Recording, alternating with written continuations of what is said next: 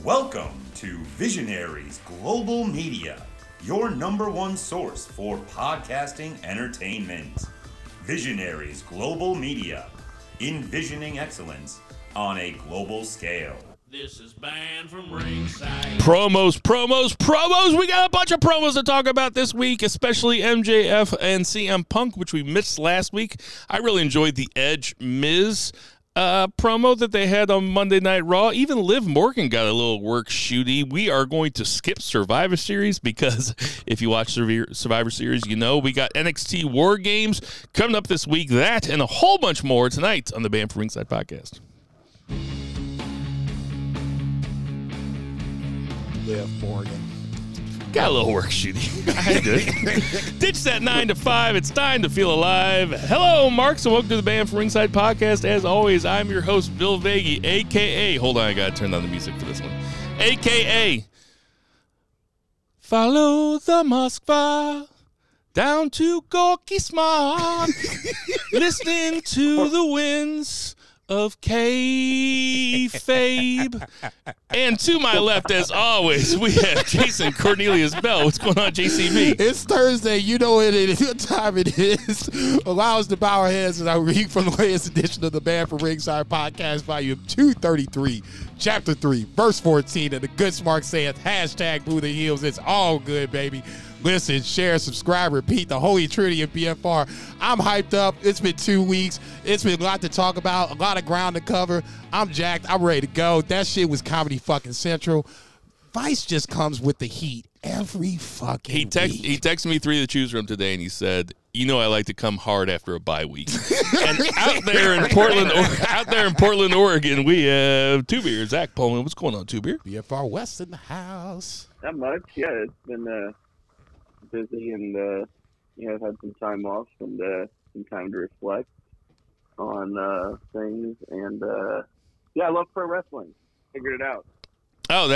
So you're good. You're cured. Yeah, it's a big surprise, but yeah. Who the fuck needs a shrink? I mean, besides me. We are coming at you from beautiful St. Charles, Missouri. I mean, it is really nice outside right now. Like, I got flip-flops on. Jason's from a cold weather people, so he's wearing a jacket and a hoodie. He's layered like Adrian Brody from Succession. But I feel good, though. I feel great. Like I said, I hope everybody's Thanksgiving was good. True story. I hope that everybody is doing well. I hope everybody's getting into the holiday season. We got the Christmas tree up. Our place is almost put together, which, about time because I have to go back to work on Tuesday. I was just going to ask you about that. I was wondering, man. Niggas like, damn, you going back to work? Yeah, no, ever. Seriously, fuck work. But my house is small enough, or short enough, I should say. I live in a ranch now, just like I just stood on a chair and put my Christmas lights up, around the house. It's pretty great. Hey, man, look, that liability right there alone is reasons why I'm glad I got an apartment. Y'all can hang them Christmas lights up. I'll just put some, a little sparkle around the cats, hold this motherfucker. I usually call OSHA before I put mine up. The other thing I was going to say is Jason and I lost a friend right before Thanksgiving. Steve Manley was a good friend of ours. Zach, you knew him as the gray-haired guy that was always behind the bar at Jack Patrick's. He died suddenly. Oh, no shit. Yeah, he died suddenly a couple Sundays ago, and, it's a bummer. The guy lived hard, though. I spent thousands of hours with him. Jason spent hundreds of hours with him. But still enough. He was a good guy. I just wanted to say, this one's for Steve Manley, even though did not give a fuck about pro wrestling. care and less. Could not understand why we talked about it all the time. But I always asked about it. He was cool enough to say, "How's the podcast going?" He was Couldn't give a rat's ass about what wrestling was about, but he was cool enough to ask how the podcast was. He was a real generous motherfucker, and it's just a reminder. Let the people that you love know that you love them. For sure. That's it. And in that case, I have something to say to you guys. Let's get on with the pod.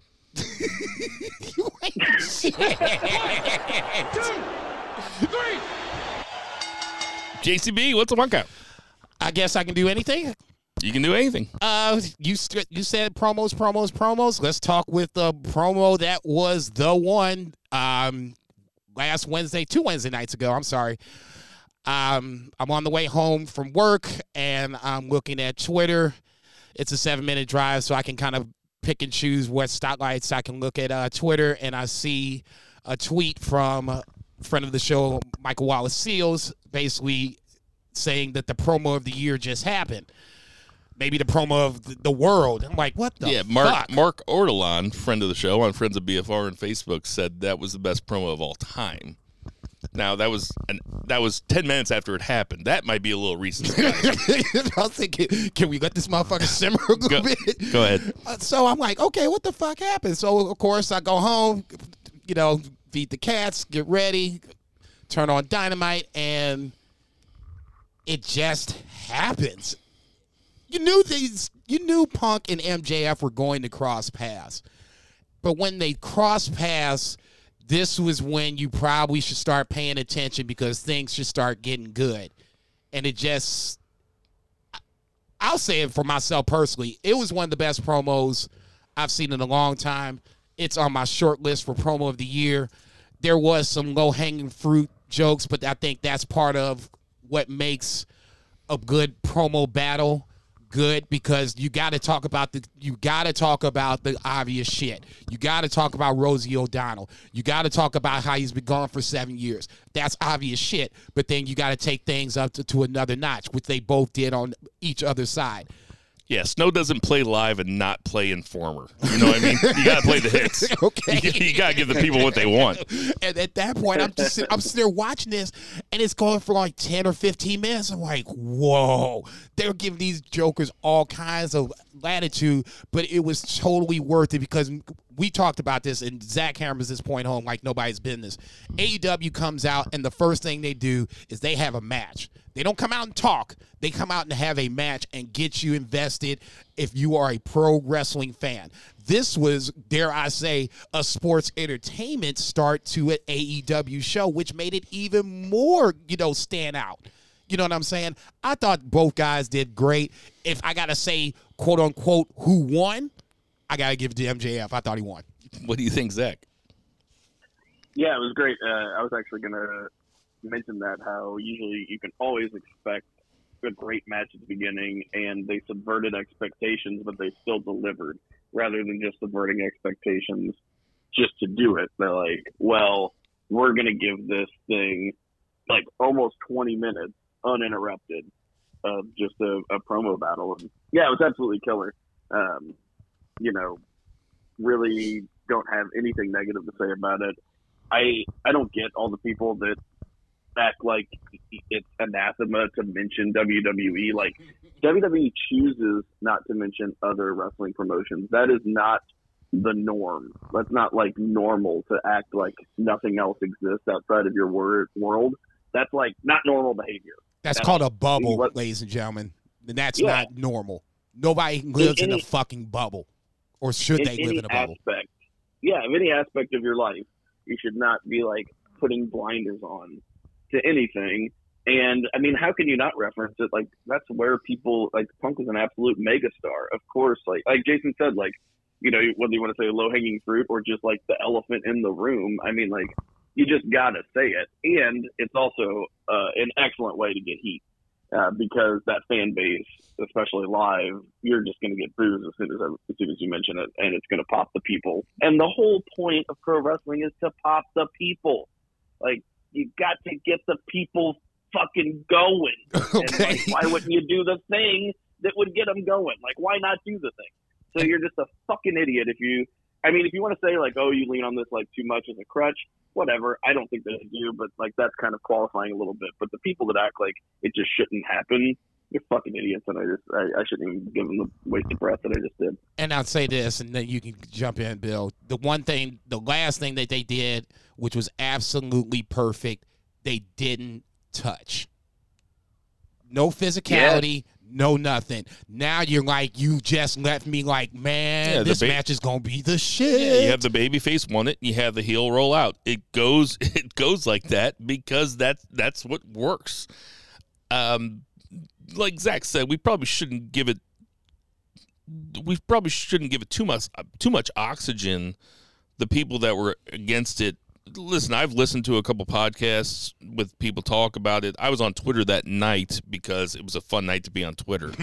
But the smugs of wrestling Twitter, and that's what I call them. I call them the smugs because there are smugs out there that they just want to ruin what wrestling is. They want to ruin. Now, listen, I can get smug about WWE, but when there's something that's objectively fun, MJF and CM Punk going at each other and work shooting each other, and you got a Miz reference, you got a Triple H reference, you got a Cena reference, and then I heard somebody talking on a different podcast about how if the insults are Miz and Cena and Triple H, then those aren't really insults because those guys are so successful. It's like, yes, of course those guys are rich, but those are also the guys that have been shoved down people's throats, particularly Cena and Triple H.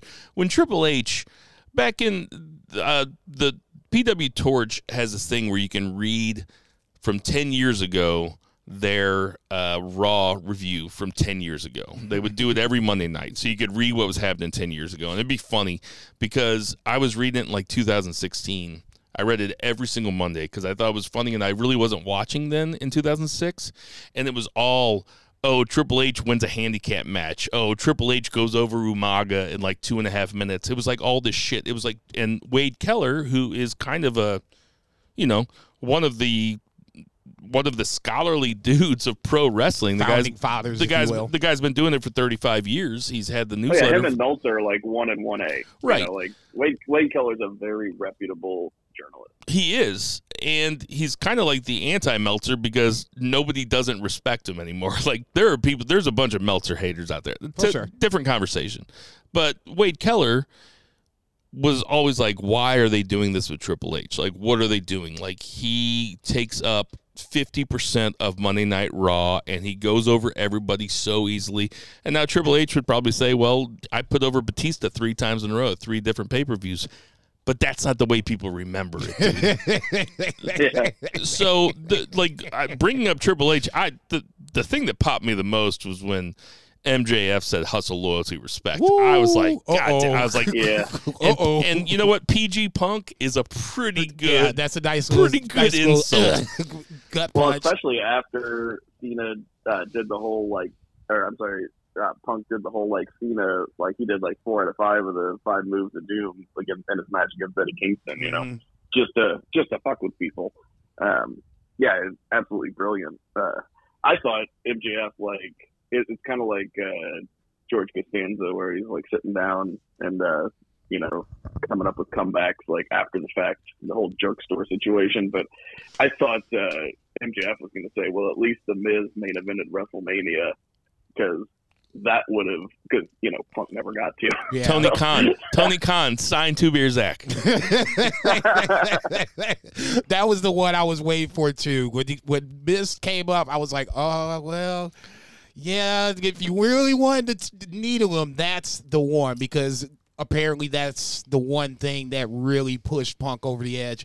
And I don't necessarily have a problem with it being pissed off about everything's about the beefers, but if we're talking about promo of the year, though, we better be talking about it. It's coming up. If we're talking about promo of the year, I mean that's a promo for the ages. When because MJF, young guy, he is kind of the chosen one so to speak, in AEW. You can talk about the other guys, too, if you want to, but MJF is the one that they immediately threw in with Chris Jericho, who I was just thinking about this tonight as I was catching up on Rampage from last week. Chris Jericho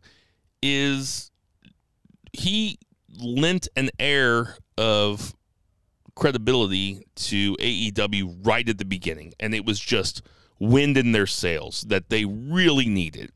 And made him the first champion. And for them to, I mean, he had a fucking 6-month-long thing with Chris Jericho. That's no joke. MJF is going to be around for a long, long, long time. It's actually my early prediction to take the belt off Page. My early prediction, you heard it here first. 2022, he's taking that title off Page. But he did not look. He stood up to the moment. He was not deer in the headlights at all. He did not stumble over any of his words.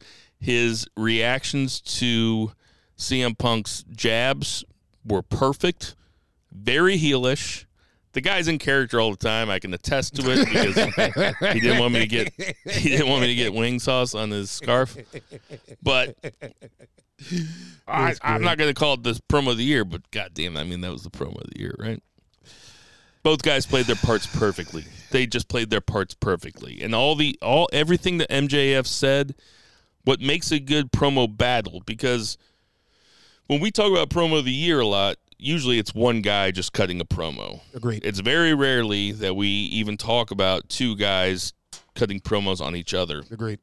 And this was one for the ages. I mean, no joke. I mean, AEW has given us a lot of great moments in the last year. Yeah. And this was a big one. Yeah, I would have to agree.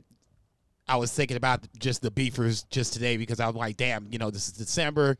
I got to start thinking about, who the fuck is going to be on the short list because there's going to be times where we all agree one of these 3 options are going to be on the list of the short list to vote on or whatever the case may be.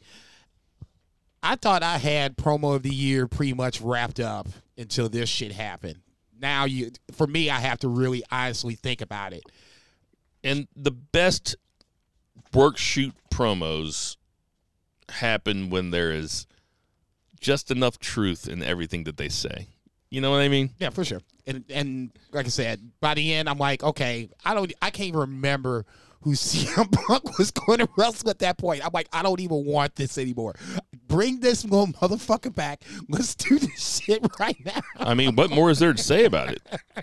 Zach, do you have anything else to say about it? I mean, it was people asked me to grade it right afterwards, and I was saying, 9 out of 10 just because it was solid. It was I like I said, in high school, I was never allowed to get A pluses. I could only get A's, so I'm reticent to give anything 10 out of 10 stars or 10 out of 10. But Zach, anything else to say about it? Only thing I have to say is I think Needle Dick's going to follow MJF around for a little while. Yeah, because he did it to him again the other night. Yeah, buddy. Yep. I was about to say they got it Kenny Omega before he went away. Now they're going to have MJF with Needle Dick. This is going to be a fun feud, man. I just hope they can extend it into 2022, whatever the first big pay-per-view is for them in 2022. That's my hope, that they can get it on a big stage where everybody can kind of sit back and enjoy it and let them have like 20 minutes and just go at it. Tremendous stuff. Let's get to that 2 count. 1, 2, 3. 2 beer. What's the 2 count? Let me get my notes here. I got Meltzer. If anybody, here we go. I got it. If anybody ever listens to Wrestling Observer Radio, it's like there's like a couple minutes every episode of like Brian just sitting there patiently while Dave says, "Let me get my notes," and he's like, "I got them right here," and he's like, "No, hold on, I've got them." They just sit there. About as bad as me. Every time. It pops me every time. There's also a bit where, like, for at least a full year, Meltzer would have a stopwatch that would go off incessantly, like setting a Timex watch. Like, What, to just you've had like 3 minutes. You need to shut the fuck up now. It's just like sitting in his office somewhere, and he just doesn't ever. Oh. It fucking kills me. Yeah. So like, yeah. Anyway. Act like you ain't got a fucking show to do. You know what I'm saying? Maybe this might be one of those things where after so many times it goes off, you're like, hey, maybe I should get the stopwatch, put it in the other room, turn it off. It's like a total meme at this point. But anyway, I stalled long enough to find my notes. So there we go. So start off with Alan Angels versus Bryan Danielson. Kind of worried for Bryan Danielson because, you know, Alan Angels ruined Kenny Omega's career last year. So this was a little worrisome. But they had a good match. Danielson sold a good amount for him. Not as much as Punk sold for Moriarty next, but they had a really solid match. Alan Angels is a very solid worker, as we've seen numerous times. And Bryan Danielson has this aura about him, especially as a heel. I think he is just a fantastic heel because he knows wrestling psychology so well.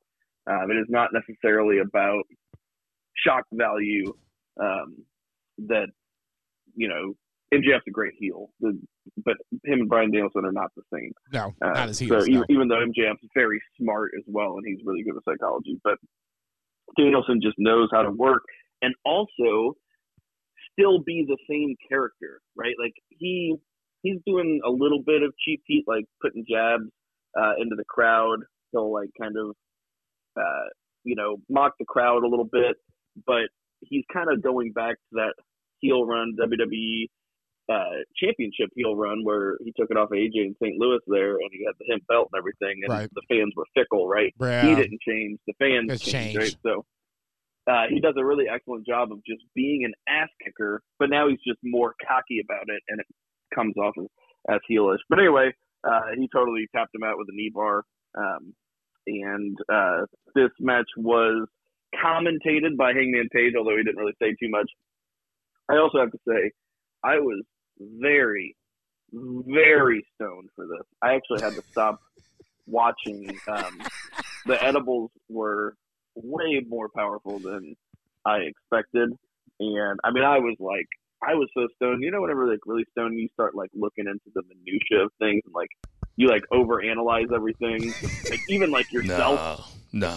And you're like sitting there and you're like, fuck, am I blinking too much? Like, and then like, do people see me blinking right now? Like, and then you can't stop blinking. It's like that level of like stone.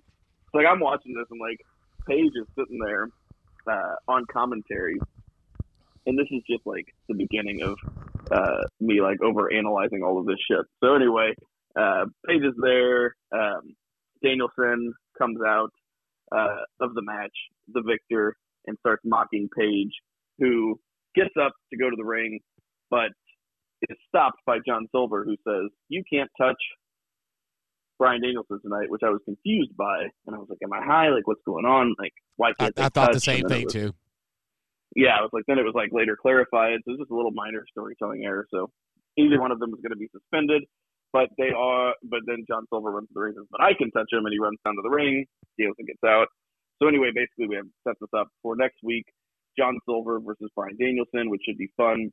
And we know that winter is coming for Adam Page and Bryan Danielson. And this is going to be a TV match, and I think it's going to do really well.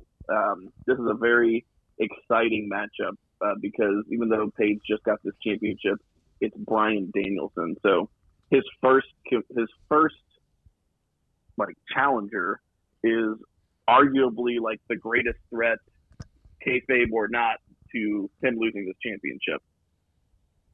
It's intriguing television, and that is going to be the theme of this 2 count, is all of the little ways that AEW makes for intriguing television. So what do you guys think? Well, Alan Angels is a fucking really fun wrestler, and so is John Silver. And again, I've never had a problem with those guys as wrestlers. I just and the Dark Order is not what it used to be. I guess really at this point, my only problem is that they're still called the Dark Order, and they still have a guy named Evil Uno. But I really like this match. Danielson cutting heel promos is just chef's kiss, man. Just give it all to me. Like, we might talk about Mount Rushmores later, and Danielson really has to start being in the conversation. I mean, he has been around for so long that it's hard to keep him out of the conversation. He has turned those guys, and, you know, this is a willing fan base also. This is a fan base that follows the BFR ethos of you got to boo the heels, and Totally. everybody there loves Danielson, but everybody there is part of it, and everybody there understands their part and that they have to boo Danielson, and he's so fucking good at it too.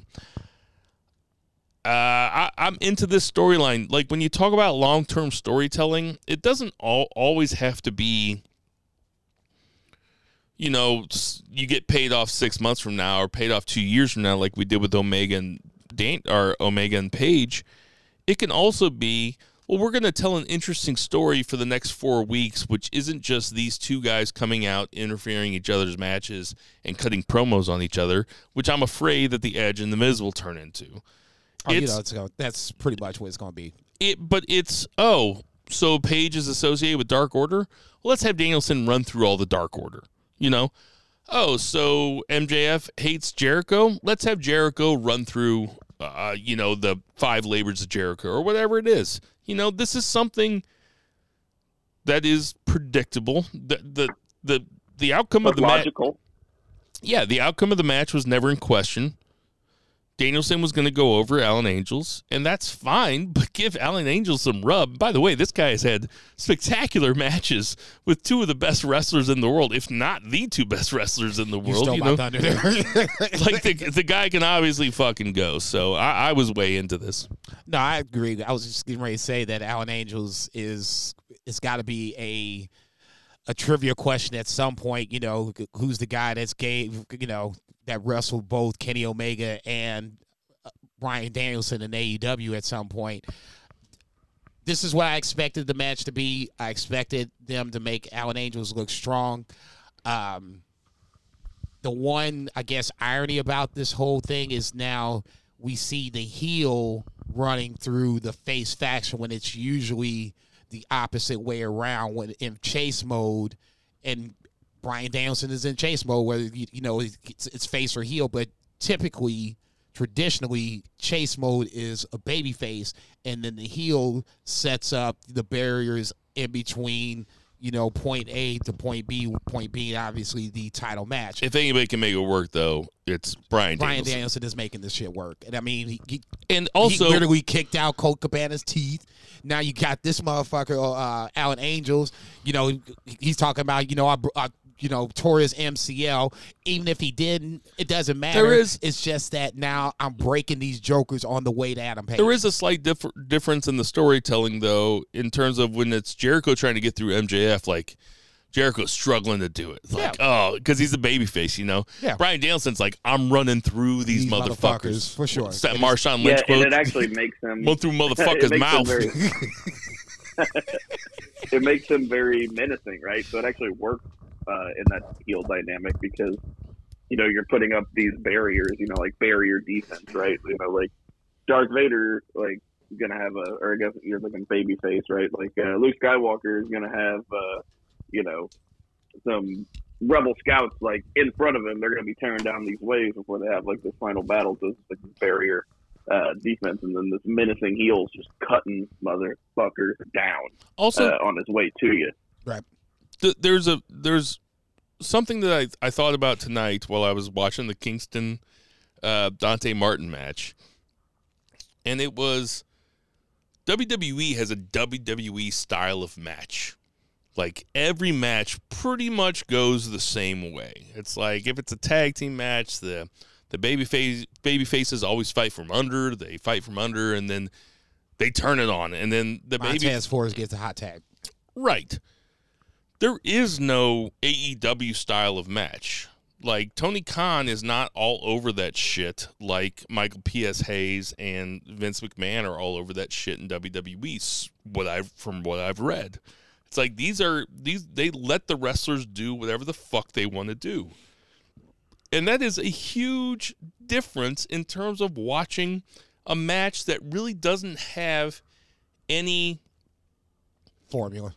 Well, no, it doesn't have any consequence. Like the match was never in question. The outcome of the match was never in question with Danielson and Angels. For sure. But man, I watched the whole thing. Yeah.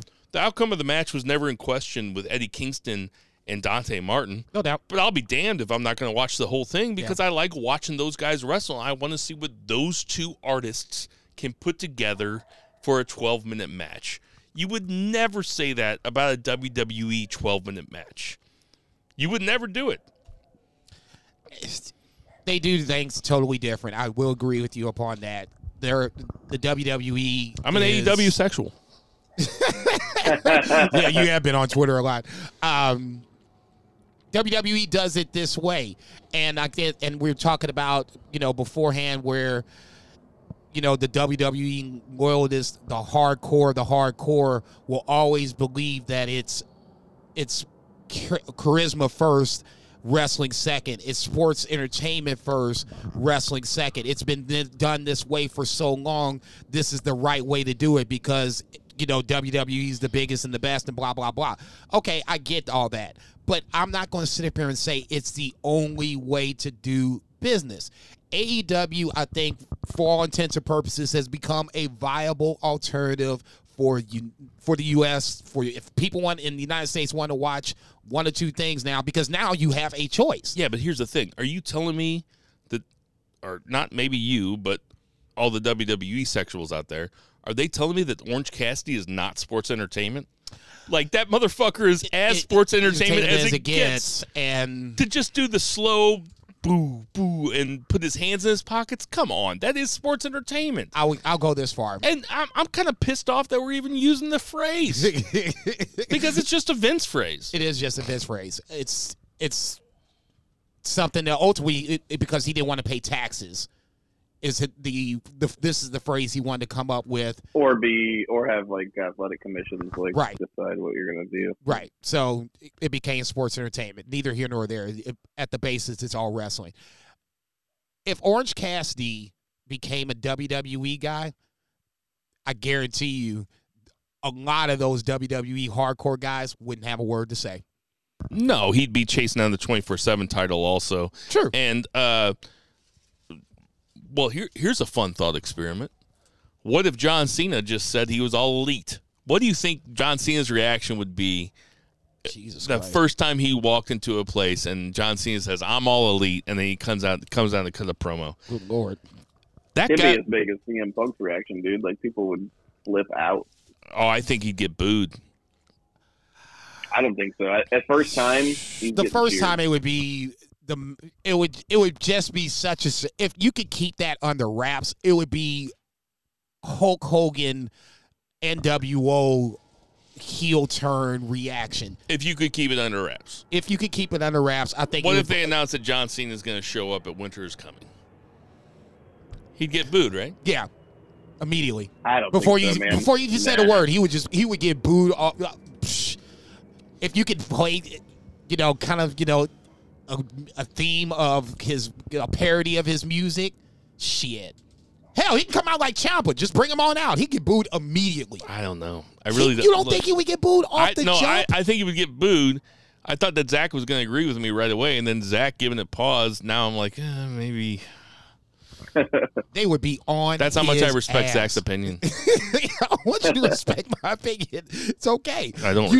I respect your opinion. You agreed with me. You know as well as I do. Upon sight, they would be on John Cena. What was that at in the Hammerstein Ballroom when RVD took the title off of him? I can't remember the pay-per-view. He threw the shirt throughout the shirt in the crowd. He kept throwing it back. Threw the shirt out. I mean, they did that. They did that on Raw for a while though. Like that was a thing. It would be on that level. They're already doing with Cody Rhodes. They throwing his belt back at every turn. They kind of booed him on, last night in his hometown. I'm like, dude, booing Cody at home? Come on, dog. We'll get to that. Okay. What's next? What's next, Zach? We had CM Punk versus Lee Moriarty. Yet another commentating team fill in, which makes sense because JR is gone, so they're kind of like furthering storylines and adding depth to these stories by having the folks commentate, their rivals commentate on their matches. So, Lee Moriarty comes out, CM Punk comes out, and then MJF's music hits. And Punk stared at him for a long time. It's like an abnormally long time. It was like a long time. That was another thing. I was like, am I high, or is he like staring at him for like a really long time? Both can be true. Yeah, that's what I was saying. It's probably C, all of the above. Is Moriarty like he's like Chad Gable to me? Like that dude is impressive. Like he's not very big, but he is very technical. He's lanky in that sense. I think outside of that, I can see Chad Gable. I bet that Moriarty fought amateur. I wouldn't be surprised. I would be. I don't know anything about him, but I watched that whole match and I was like, God damn, this dude's fucking good. Yeah, he's a good wrestler, and CM Punk gave him a ton of shine. They just, he just sold and sold and sold until to go to sleep, and that was like kind of one of MJF's like gigs. Was he's like he's still in the ring. He's like, look how hard of a time he's having with Lee Moriarty, and he's like, he's basically a rookie. And Excalibur's like, pretty sure he's had more matches than you, Max. It's like, uh-oh. They're like, shots fired. I missed that. That's good. That was another, like, aspect. So, like, I'm, like, overanalyzing all this shit. And I'm just like, man, I was like, Excalibur has so much credibility, like, as an announcer, which is, like, sorely missing in all of WWE commentators because they're just shills and they're just saying what they're supposed to say in the program lines. But having that credibility of telling it like it is, regardless of the show that's going on, your Gordon Solys and these guys, the Gorilla Monsoons that we grew up with. But yeah, super cool. Punk wins, obviously, and then we get another little promo battle between MJF and Punk. Little promo battle light. Punk had a nice line about him wearing Larry David's pajamas, which total heat magnet. His outfit was ridiculous. I know it's Hanukkah and he's Jewish, but it's just like full on every Jewish thing, candelabras and whatever else. MJF sold it like he was so offended by that too, which was really good. Which was really good. Yeah, like he was wearing like the height of fashion or something. Right. And then next week they're going to be in Long Island, and MJF says he's going to beat Piper in Portland or CM Punk in Chicago or Brett in Canada, and his fans are going to welcome him home. So we'll see. I don't think that's happening. I think he's going to get booed. Hey, speaking of Larry David, did you guys see the Curb Your Enthusiasm where Larry David teams up with the Klan member to fool Woody Harrelson? What the shit? God damn! It was so fucking good. Man. Okay, yeah. It was so. I'm gonna go ahead and funny. say I didn't see that episode. It was really funny. Trust me. I love this whole segment. Like they shouldn't. I don't mind a little promo light after what they did the week before. Like that's the way it should be. We want to hear MJF talk. The Duke can talk. Obviously, Punk is Punk. I thought that this was a perfect segment, Jason. To me, it was more about just getting Lee Moriarty over, making him look as strong as humanly possible in the loss, which Punk did. From that point, like you guys said, this was more just stoking the fire of the feud between Punk and MJF. Didn't have to be too long. I mean, you gave us a lot, the week before. This was just, a little bit of let's just call it a side dish, to the feud or whatever the case may be. For me, it was more about the match. I wanted to see how they made Lee Moriarty look. And ultimately, like I said, he looked good. And like I said, from that point, Punk and MJF's going to happen. It's just, when and where. Totally. And, he's going to have to go through Wardlow, as was physically evident, because Punk goes up to him and Wardlow stands in front and essentially asks Wardlow and says, "Is this the hill you want to die on?" Which I thought was a great line. And we're actually going to get that match, because remember, that was written on the full year. I was just going to say that we do not talk. This was not brought up in our BFR text thread at all. I was just going to say that that on the Full Gear leaked card, it was Punk versus Wardlow. Yeah. And yeah, so, we took the long way around, but now we're here. Yeah. Yeah, logical story progression. Tony Khan obviously has a plan.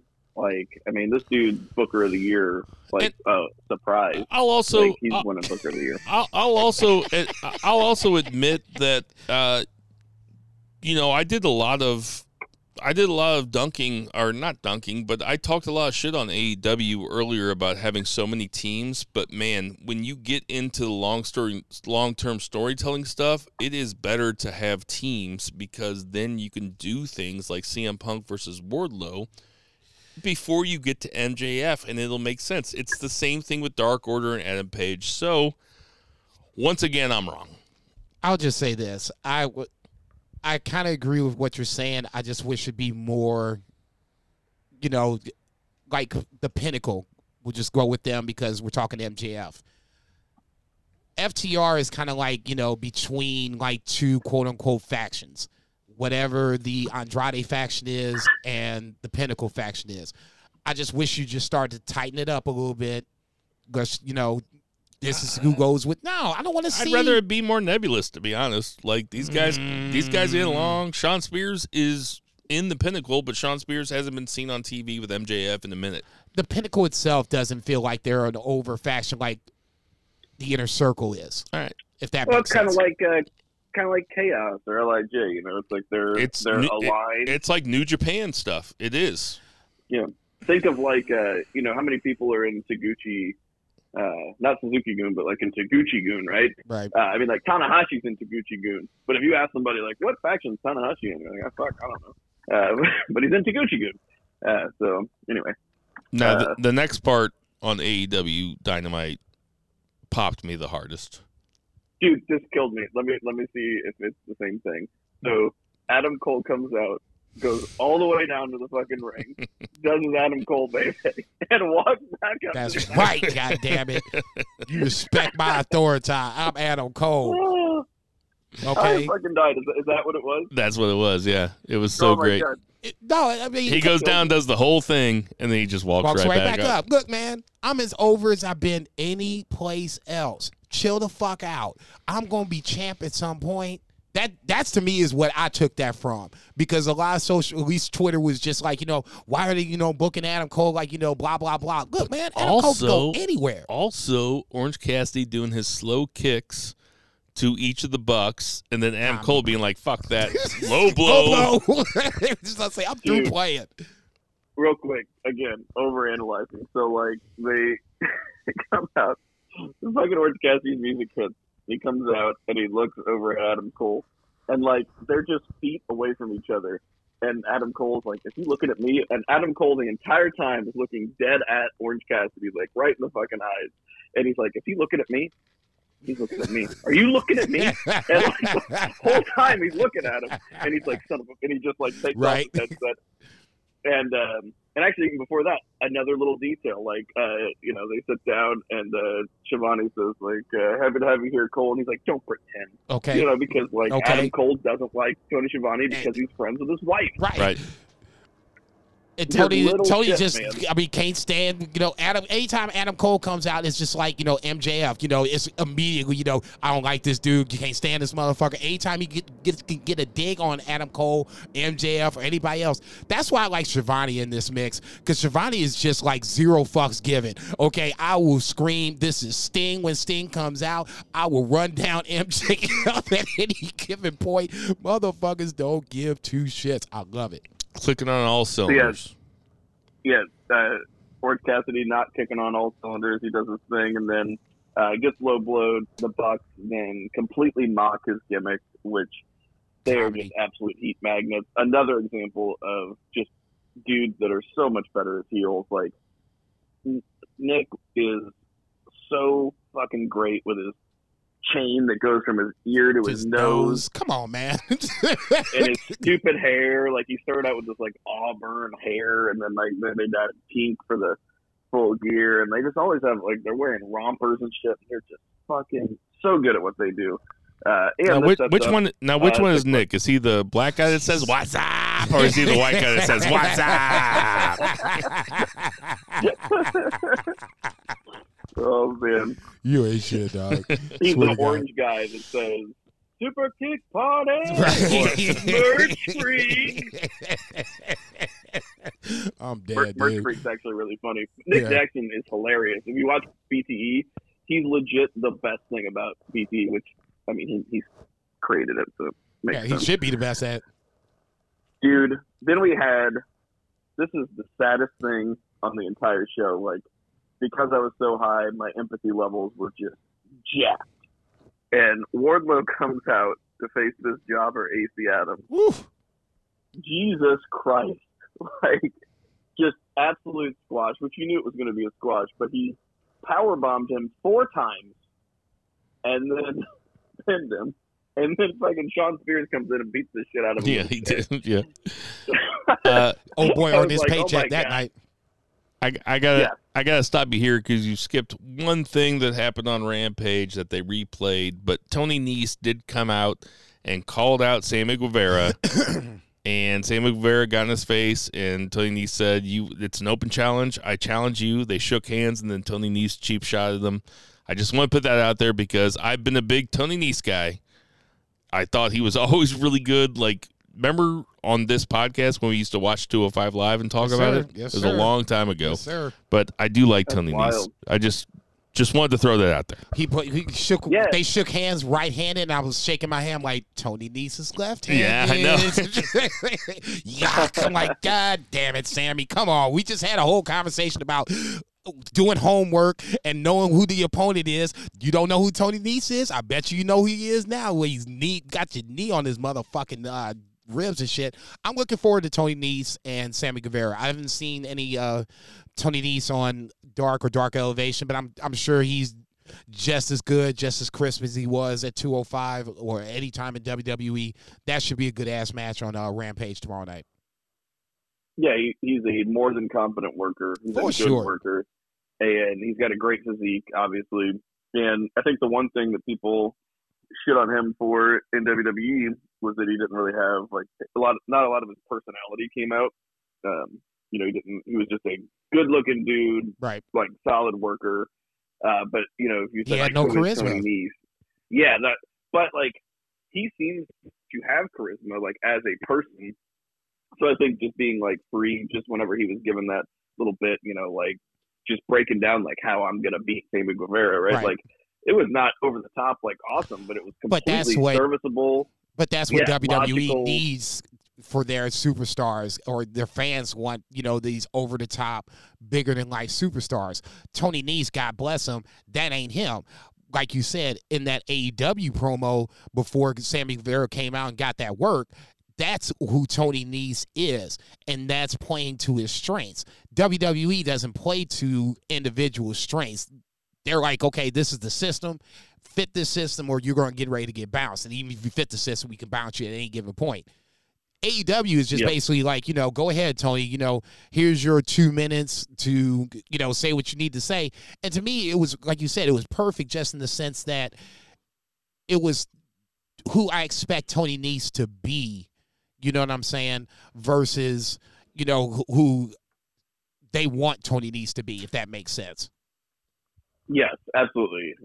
He just gave us a very logical story to the match. Like we already have a story. It almost reminded me like what John Moxley would do, like call your shot. Like I'm gonna break your fucking arm. Yep. And then he goes in there and breaks his arm. fucking Like, arm. I'm sure they're gonna work those ribs in that match. Yeah. It's gonna Well, as happen. he should. And then I think ultimately, if Sammy Guevara isn't over, that's just going to give him more of a babyface layer of just getting over. He's going to have to fight through injury to defend the TNT title. In this case, the injury is the ribs.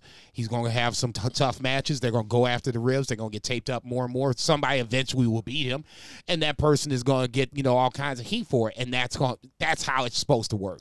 At the risk, I know that I've gone fully over to the AEW side these days, but It's good to know. It's good to actually you guys admit that. but this is an example of how Oh, AEW. shit. Oh, Vice is on his way. Oh, there's Vice. Christmas has come early, boys and girls. But this is a great example about how AEW can keep adding guys and keep making guys feel relevant. Like, everybody doesn't have to be there all the time. Everybody doesn't have to be on every single show to be relevant. You know what I mean? Like, they're adding Tony Nese. I loved when Sammy Guevara was like, oh, here we go, another fucking new guy. Another new guy talking shit, you know? Right. No, which is, and that's what that's a perfect thing, because I've said this multiple times ad nauseum. AEW is getting to the point where they don't need to be signing anybody else. So, I mean, for Sammy Guevara to come out and look at Tony Nese and just immediately run him down, like, okay, the new guy's talking shit, that's fucking perfect. That's exactly what you're supposed to do. For this point, yeah. Challenge, he's the gatekeeper, you know. For this point, for like the mid card, for sure, because this is going to be the guy. Ultimately, when Sammy Guevara drops it, he's going to have to move up. Now, how you figure that out, good luck with that. But that's another story for another time. As it stands right now, MJF will have the title. And no. Beast. No, I agree with you on that. And I'm not going to sit up here and jump on the page, drops it to MJF bandwagon. In the immortal words of Bill, I'll say my normal line. Let's see how this shit plays out. That's more for AEW than it is for WWE before you start giving me shit. That's about my line? No, you say, you want to see how it plays out? You want to see how it plays out? I usually say that about AEW. WWE, you pretty much know how this is going to play out, even if it's Roman Reigns up to this point. Sure. It's going to happen, and then they're going to move on, and somebody's going to forget that it ever happened before that WWE would do it. But moving on. We had a Penta Pack promo. Phoenix had some travel issues, wasn't going to make it, so they're going to be wrestling. Pac's going to take his place in the match on Rampage, and they are still wrestling at Triple Mania for the title. So Penta and Phoenix versus FTR for the AAA title. So Triple Mania is coming up. Is that this weekend as well? I don't think it is. I think it's the following weekend, but don't quote me on that. Yeah, that's more it's available Jason's in the United States. No, I was going to say I think it's next weekend. I was going to say I want to see that how they feel the AAA title match, because they're bringing in guys from outside or whatever the case may be. So that should be a good ass match. 5-6 way. Lethal's in it. Yeah. All kinds. See that?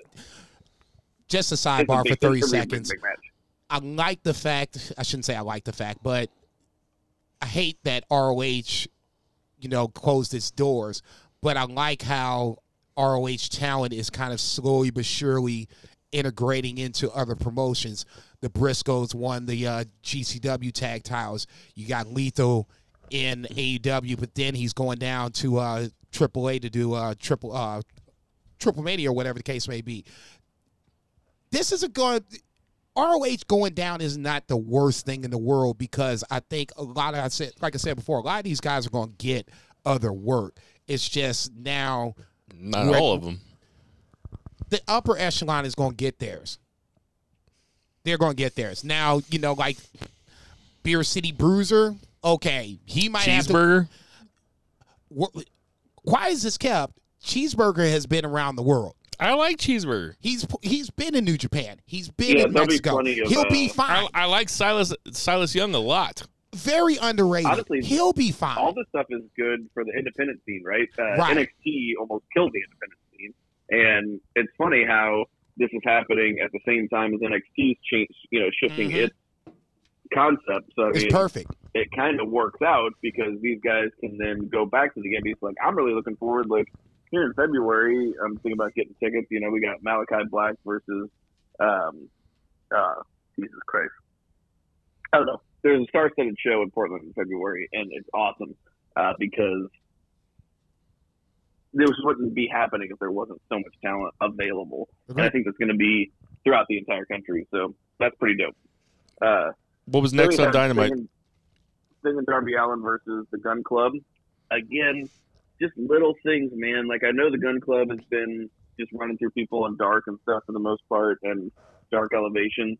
But, like, they're an undefeated tag team, right? They have, like, a ton of wins under their belt. Billy Gunn looks jacked. insane, dude. I mean, he looks insane.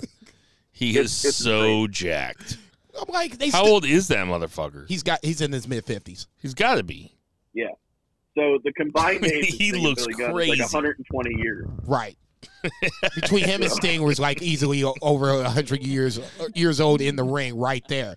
And they both pulled that shit off. I was giggling to myself because they're like, both teams are undefeated. I'm like, man, if this was like a fucking Jeopardy question, be like, the Gun Club and Sting and Darby have this in common.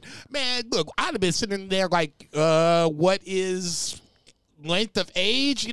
I'd have never guessed they were undefeated. He just turned 58.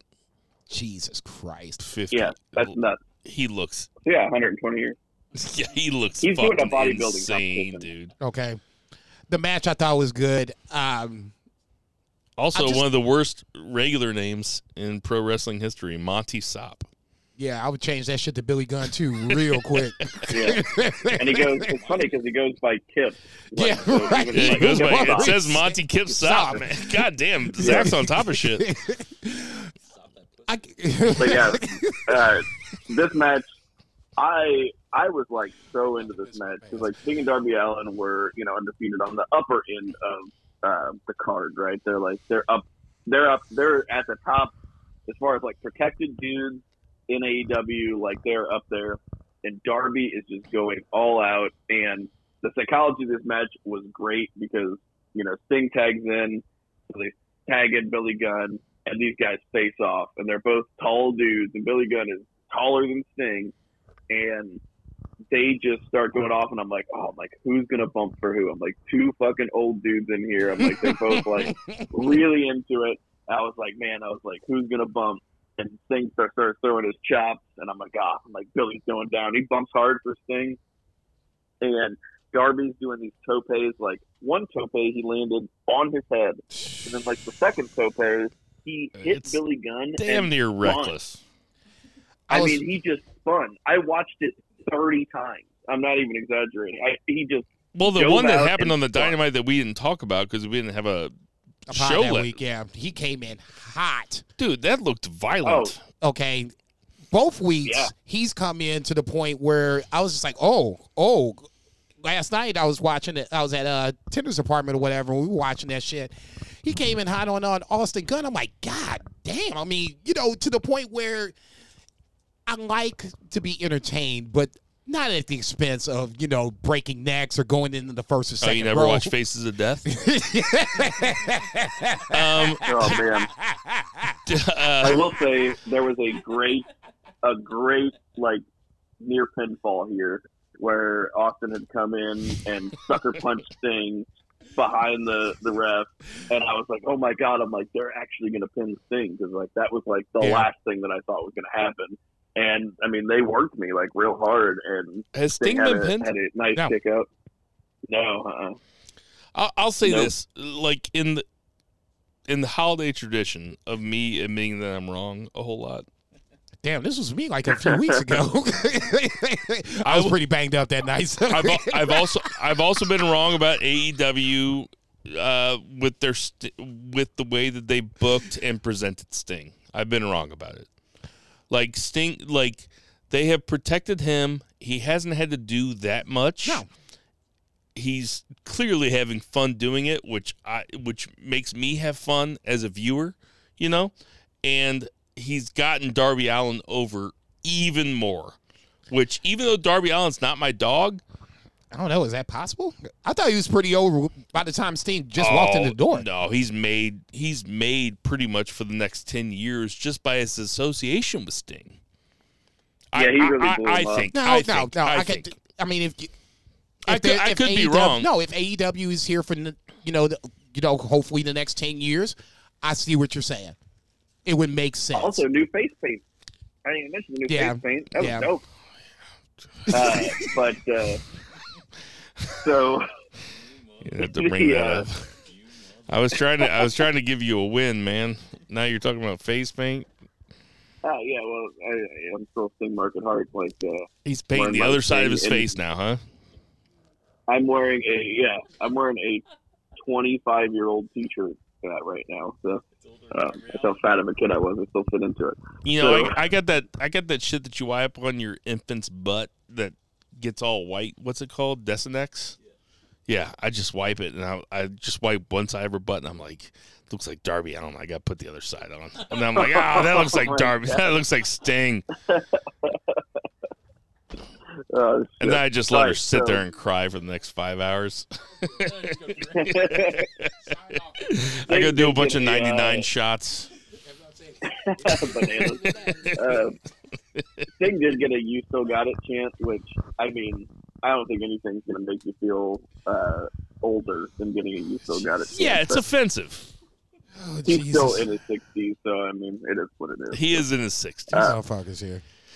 Okay, I'm not saying I'm a Sting mark now. I'm just saying I like the way that AEW has used him, and I don't hate him as much as I used to. Wow. 2021, man, in wrestling. I say it all the time on Twitter. It is so weird. It is the weirdest year I just ever. never want you guys to tell me that I can never admit when I was wrong, because I can admit when I'm wrong. I can, and I feel like you can too, and I feel like Zach can too. I Under feel duress. Like under duress. Part of being a husband. This better be some Goodfellas shit. Henry, you cracking under pressure? All right, what's next, Zach? Jericho and 2.0. So Jericho has, and it makes sense, Moxley's out, Eddie having a tag team partner kind of makes sense for Jericho.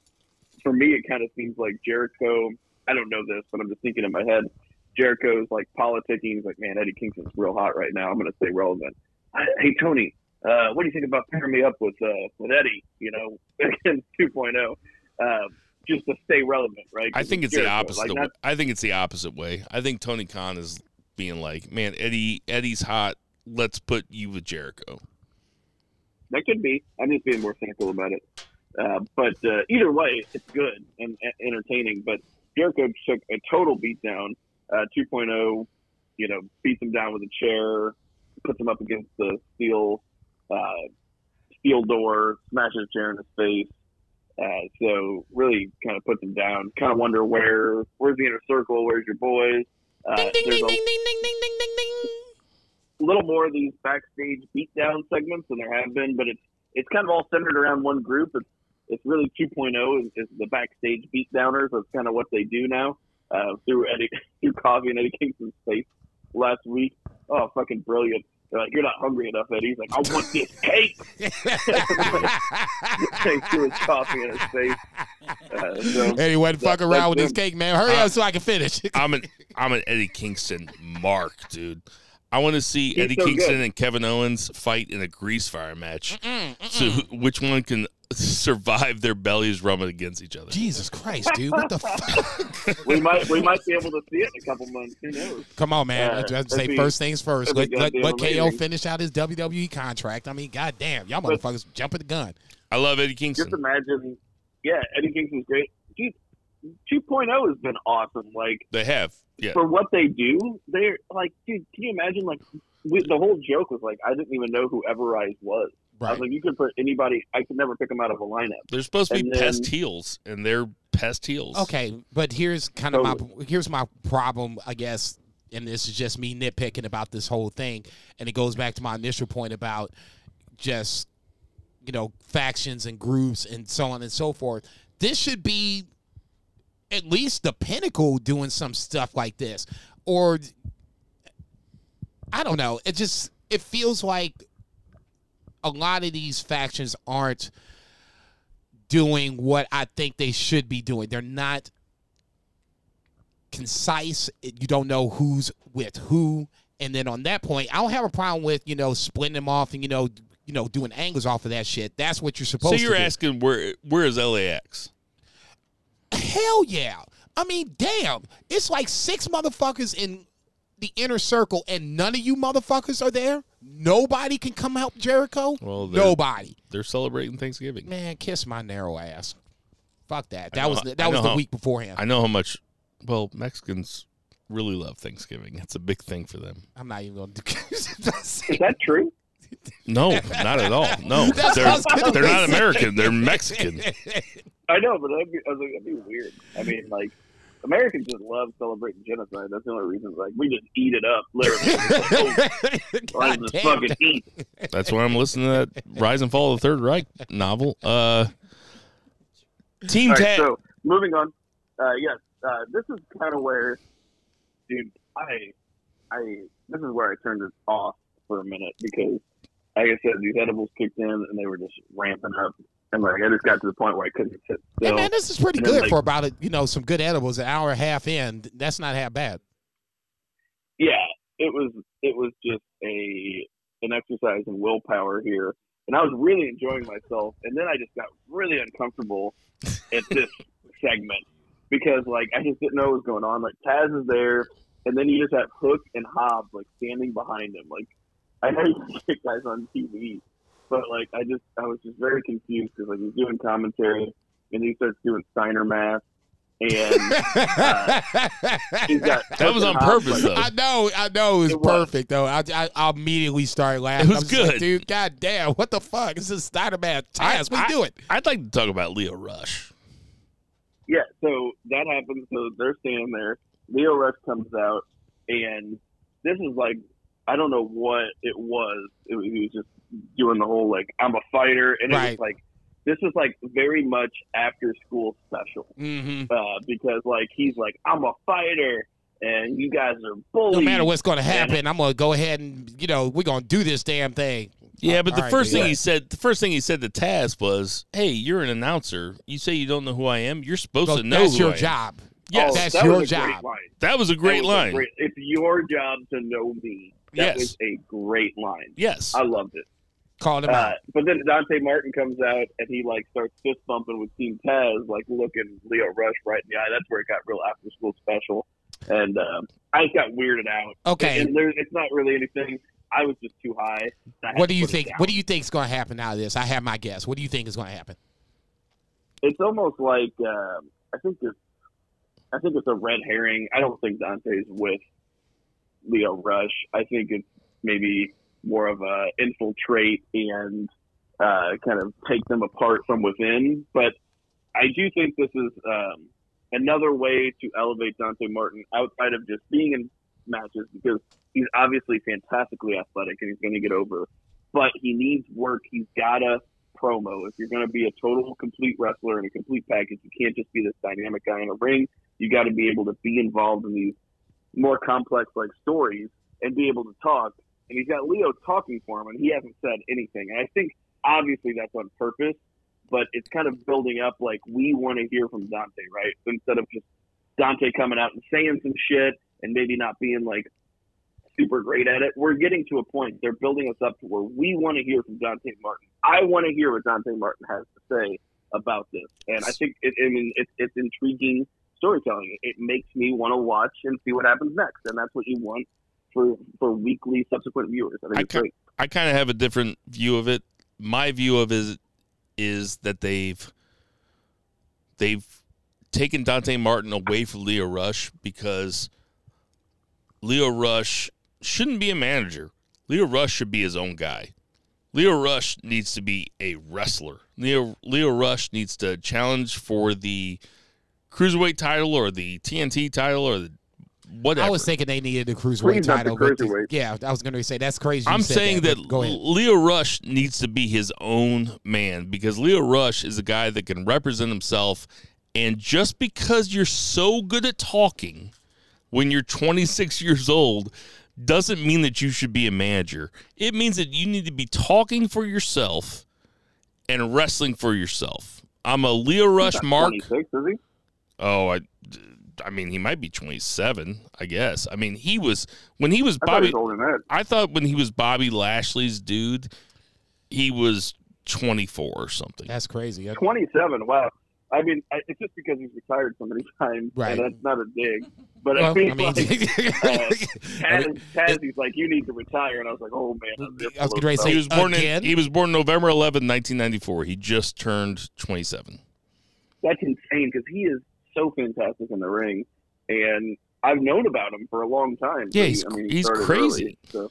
Well, when he Yeah. signed to NXT, there were people, and you couldn't tell if it was a shoot or a work on Twitter, but they were like, this guy's an asshole backstage. He pisses everybody off. But he was also on The Challenge, which me, Jay Bell, and Vice all watch, and he didn't seem like an asshole at all. He was underwhelming. He seemed, ultimately, Vice said he seemed underwhelming. Yeah, for a WWE superstar, he was I not. expected He was him not to kind a of leap big off the stage. personality or at all. So, I don't mind if they take Dante Martin away from him as long as they make him his own man. Like, I'd love to see him and Sammy Guevara do 20 minutes. Like, that sounds fucking tight. Yeah. You know? Okay, see, that's where I'll piggyback on what you just said. That's a two-part thing. Number one, if there's another title that needs to be added to the AEW roster, it's a cruiserweight title of some sort. You can, especially with this open door. Before trios. I'll go that far. Because if I thought they would do factions, the way I want them to do, this is who is in Death Triangle. This is who is in, the Pinnacle. You got the Inner Circle, blah, blah, blah.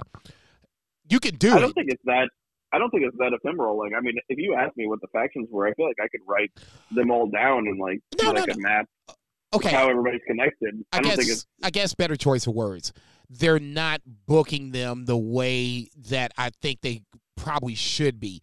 FTR is to me is the one that goes from back to forth. Then from that point down, my next problem with how they're booking is Andrade and Malachi Black, or are they affiliated? Are they not affiliated? Is it who's the House of Black? Blah blah blah. If it was me, I would go cruiserweights first because it feels like you can do that at any given point. You can do that right now. Trios titles feels like it's not necessarily a priority to AEW. They're so loaded up with talent, though, to just have them both. I'm not disagreeing with you. I'm not disagreeing. The more with belts, you. the better. I've always said it. So what you're saying is you're a body shamer. I get it. Hey, that's Joe Gacy, man. Back the fuck up off me. We can talk about Joe Gacy. I'll say that ain't so me, then man. We had, I'm a fan. Quarterfinals of the the TBS Women's Championship. Chris Statlander versus Ruby Soho. Pretty compelling match, even though I think we knew who was going to win. I really like Chris Statlander, and at the end of it, even despite the loss, they said, they kind of, put it out there like she will get her shot because she will. Like, this is not the end of the road for Chris Statlander. This is just a bump along said road, and she will be competing for this title in the future. But, I don't have anything like overarching to say about this. Maybe because I watched it whenever I was sober, because like I said, I had turned it off. I mean, I think that Nyla Rose and Vicky Guerrero are a good team. I wish that Vicky Guerrero was on AEW television more, to be honest. Like, they kind of dropped the ball with this one. I think that Vicky is, you just said it, she is a heat magnet. And if you really, really, really wanted to push Nyla Rose, you put the right person next to her, but they, for whatever reason, whether it's Britt, whether it's Ruby Soho, Chris Statlander, fill in the blank. Not only is she a heat magnet, she is fucking talent, man. Like, Vicky Guerrero gets it. She gets what the business is, and she is there to put people over. She gets people over. Baby faces, heels, whoever she's with, whoever they're wrestling against, she gets people fucking over. I think that you could argue that Edge wouldn't be as over in his singles career if Vicky Guerrero wasn't there.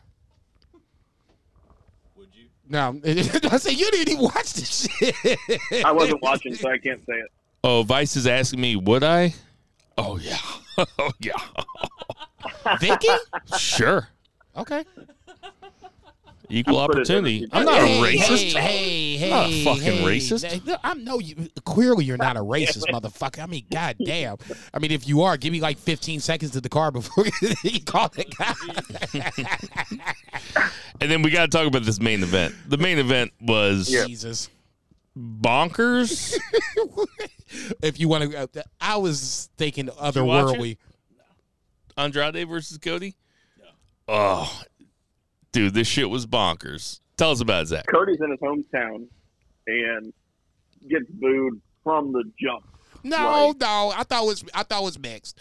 Oh, it's definitely mixed. I'm not saying it was full boos. No, I'm just saying like there were boos. Yeah, you're right. It was totally mixed. But these guys were going to town. And obviously last time they were in Atlanta, Cody did the moonsault off the top of the cage onto Wardlow. He wanted to one-up himself. So he's like, we're going to put T-Pain at ringside and I'm going to juice and I'm going to go through a table of fire. Jesus Christ. But there was, this was definitely, your classic street fight, and these guys went hard on each other, and they had, beef, like, so it wasn't just like out of nowhere just to pop a crowd. Like, they've been feuding for a while, like, and Cody's underneath the ring, and he pulls out a sledgehammer, and the symbolism is absolutely perfect. And he just tosses it aside. It's like, nah, it's like, we don't fucking do that. You do that shit away. I'm like, man, you ain't shit, man. Keep that motherfucker, man. Work with that. That's what you need to do. And then, second thing, he pulls out a golden shovel. I'm like, dude, I'm done. Oh, my To bury God. talent. I'm like, dude, I'm done. Absolutely killed me. It was so perfect. Like, so smart. Why are you not a heel, man? Come on. But he's had the golden shovel before, though, right? Done to him. Oh, he hasn't used it himself? This is the first time that I can think of in AEW. I thought he pulled it out to...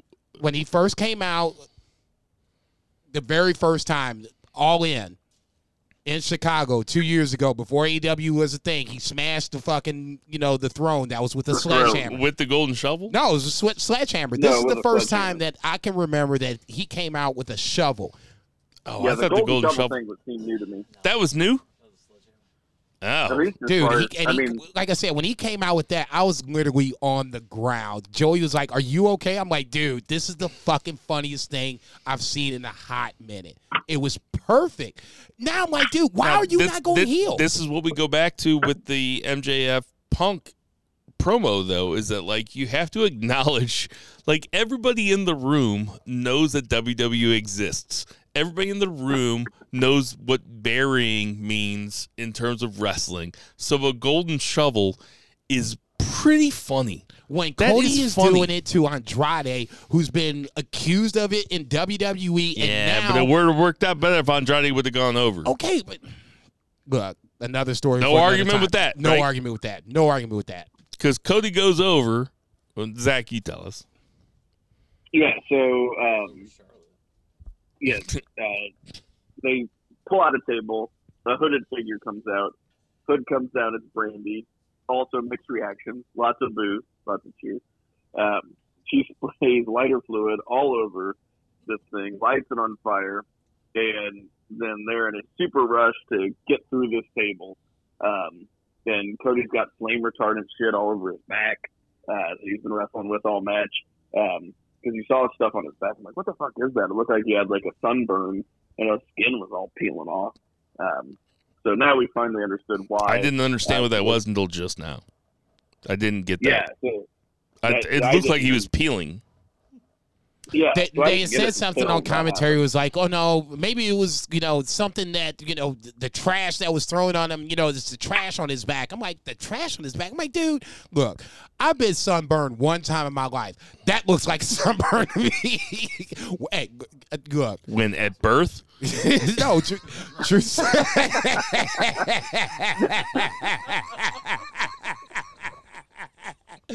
They messing with me, Reba. That's fucked up. Get my back. True story. One time when I got sunburned, I was on the Arizona, like it was the Snake River. My boy we were floating on the river. He was like, Jason, you're getting purple. Jason getting purple. He's like, you should put some suntan lotion on. I'm like, man, look, I'm black. Black people don't get sunburned. Man, not true. I got on that flight, man. My skin was peeling. That shit was hot to the motherfucker. I was like, what the fuck is wrong with me? Sunburn like nobody's business. That shit was brutal. It was, dude. The dude was like, you turned it purple. I'm like, purple? I splashed some water on my head and my face. I'm like, no, I'm good. I'm good. Man, apparently that's the worst thing you should be doing at that point. So Cody's got the flame retardant stuff on his back. They suplex through the table. Cody takes the bump through the table. Andrade kind of goes over it. Cody's rolling around in the fire. The kind of flaps of the flame retardant stuff are on fire. On fire. Andrade's like slapping them out on Cody's back as he's getting a 3 count. Incredible. Yeah. But, you know, got to go out with a bang. No, that's doing too much, what they dog. wanted. No, that's doing too much, man. As soon as Brandy came out, I'm like, okay, this is shit's getting ready to go left. She started to bring out the lighter fluid. I'm like, man, this is some mankind shit. What the fuck is I'm telling you, I watched that whole match today, and if you're doing too much. If the referee would not have put out the fire, because how bad was it going to hurt him any more than it already had? And if Andrade wasn't trying to slap out the other fire on Cody's back, if they just would have let him pin Andrade while he had 2 flames coming off his back, it would have been the baddest ass thing. I'm not saying, like, I know that they were trying to be safe. Don't encourage him. Sit your ass down. It's not a thing where I don't want them to not be safe and shit like that. I'm not fucking New Jack. What did you just get finished saying? I'm just saying, if they would have let Cody pin Andrade while with flames coming out of God they were knows everywhere. But Zach, back me up though. They were only like 5 seconds away from doing that though. They could have done it very easily. Like the referee put fires out before he counted to 3, which I know they're being safe, but it would have been an all-time picture. Just an all-time I'm actually just picture. flabbergasted because for the past like 3+ years, I thought I was doing this podcast with New Jack. Yeah, fuck. But thank you. no, I you're, mean, dude, you're right come on, though. man. I think Come it would have made for an excellent visual. Come on, man. It would have been super cool. So let's not worry about the 2nd or 3rd degree possible burns on Cody Rhodes. Let's not worry about the fact that Andrade might have gotten his eyes, taken out by this fire. Could be the funniest thing Zach's ever said. Could be the funniest thing Zach's ever said on this podcast. Could be the funniest thing. I mean, Bill's like, no, fuck this shit. Fuck I'm public just saying, safety. I'm just- Go ahead and count 3. No, count to 3. it wasn't a public safety thing. They could have I'm let joking, it burn I'm for joking. 3 more seconds. The referee could have gone 1, 2, 3, and the shit could have burned on his back, and it would have been an all-time poster. Just an all. Not that they still can't do it. Anyway, AEW fucking rules. It was a great Dynamite. Let's get to that 3 count. It was just a great Dynamite. Yes. I agree completely, man. It was a fucking great Dynamite. Oh my God. It was. Oh, It was a fucking- great Rampage too, man. We don't even have to talk about Eddie Kingston versus Dante Martin, which is also really good. Adam Cole and Bobby You mean, Fish. Garcia? Oh yeah, I wrote down Dante Martin. Sorry, Daniel Garcia. Adam Cole and Bobby Fish versus Orange Cassidy and Wheeler, Utah. Like, I mean, Wheeler, Utah. that's what I call him. I'm not calling him Utah. What do you call him? By his name. Mama called him Quay. I'm going to call him Quay. That's real Yuta, okay? You over here disrespecting that man's name. I'm not down with the hip hop culture. Let's get to the 3 count. 1, 2, 3. Okay, so let's talk about some main roster WWE stuff before we get to NXT and our predictions. The main roster Sorry, NXT Rio. stuff. Well, I'll just skip to my favorite part. There was a battle royal where Sami Zayn ends up winning. Jeff Hardy thinks he's won, and then Sami Zayn throws him over. Sami Zayn celebrates, and then Caleb Braxton comes out and says that Brock Lesnar is going to be back next week. My favorite part about this was when it shot to Roman Reigns and the Usos backstage, and they were laughing. That part was funny as fuck. At Sami Zayn winning the number one contendership. That part was funny as fuck. Perfect shit. What do you think about that, You know what's funny? Zach? I actually hated that because Sami Zayn has the potential to be. I know he's a heel right now, but he has the potential to be like the top babyface, like in any company. Sure. And That can still happen. Maybe, but, I maybe mean, that's why they were doing it. I can tell you where I it don't ain't know. gonna happen. We can start there. They just made him look like a complete joke, and WWE is good at one thing, and that is making motherfuckers look like complete jokes. And even though he won this battle royal, he looks like a complete joke. And it's not Go like ahead. the Roman Reigns. It's not like Roman Reigns being super confident, right? It's different because like we're also supposed to laugh along because Sami's been kind of a goofy heel for like a really long time. Even when he had the Intercontinental title, he was kind of a chicken shit And heel. I mean, he still is a goofy heel. Sami Zayn's not going to take the Exactly. belt off of Roman Reigns. No. So but we should that laugh at doesn't it, make right? for though? compelling television. Like, Oh, I mean, of course not. Why do I want to see that match? Oh, you don't? I want to see a match. Yeah, exactly. I want to see. They don't have anybody. It's like you got to build people up, and I know that they do it like kind of slowly for like one person at a time. Like it was Bobby Lashley for a long time, right? Like Bobby Lashley. Remember we were talking to me like, Well, now hey, it's like Bobby Lashley. now it's McIntyre, and it's been 18 months. Well, I would actually argue like Damian Priest. It's like this guy just quietly always wins his matches, and they don't really talk about it. Same thing like Bobby Lashley. He was United States champion, and he just kind of quietly won all his matches, and it wasn't like a big deal. And then when you put him against it, it's like, oh, here's a credible contender. It's like they know how to do it, but they only do it with like one person at a time, and then everybody else is like a total joke. They don't have a reason to sell pay-per-views. It's like Jason, they get what you money think about it? regardless. Shit, it's a lot to unpack. I thought the Sami Zayn finish was, something I didn't see coming. That's always, checking my book. The problem with it ultimately is when you say Brock Lesnar is coming back, you know how this is going to finish. So this, to me, we were just talking about how AEW does things, different from a formatic. We're just killing time till Brock gets back. Exactly. Yeah. And the problem, and Two Beer and I'll piggyback on what Two Beer said. The other problem with this is that you don't have the next contender on deck. Case in point. Okay. Well, it's Sami Zayn. They do. They really don't. Yeah, but they have to put somebody against him for a while. Like, it's never going to be somebody that's... Okay, so... Unless you want to damage that person. Like, it could be Drew McIntyre, but then you damage Drew McIntyre. Okay. So you might as well have Sami Zayn, right? You're kind of going on my road of thought, but I was going to go in the women's division. But if you want to stick to the guys, let's stick to the guys for 30 seconds. I Okay. agree with everything you just said. I don't like the fact that you're just feeding Sami Zayn to Brock Lesnar. Brock Lesnar doesn't need to get, a reason No, to to have a Roman Reigns. Sami Zayn has to fight Roman Reigns. No, but Brock Lesnar is going to somehow usurp this.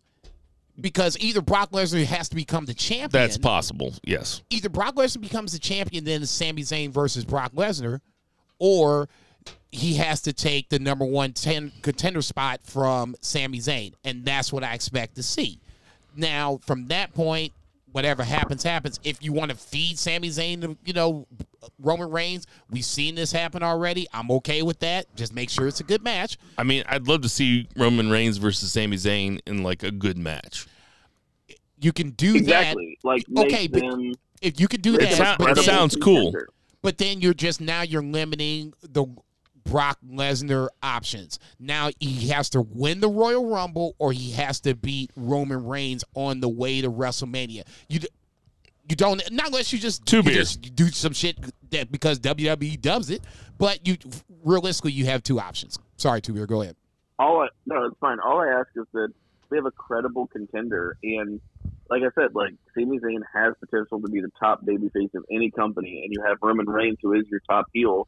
Like, if this is what you're planning, like I would be mega interested in this. Like, if this was like the main event of the Royal Rumble, like, can you imagine like a plucky babyface Sami Zayn, NXT era versus like this insurmountable company heel of Roman Reigns? Like, that's an intriguing match. Yeah, like, but because okay, it's just not going to happen. Yeah, but it's the problem it's with this frustrating to is. The problem with this is Sammy, unfortunately, is a little too outspoken about things that WWE doesn't want him to be outspoken about. That's why he doesn't go to fucking Saudi Arabia, okay? We got millions and millions of dollars coming on this deal.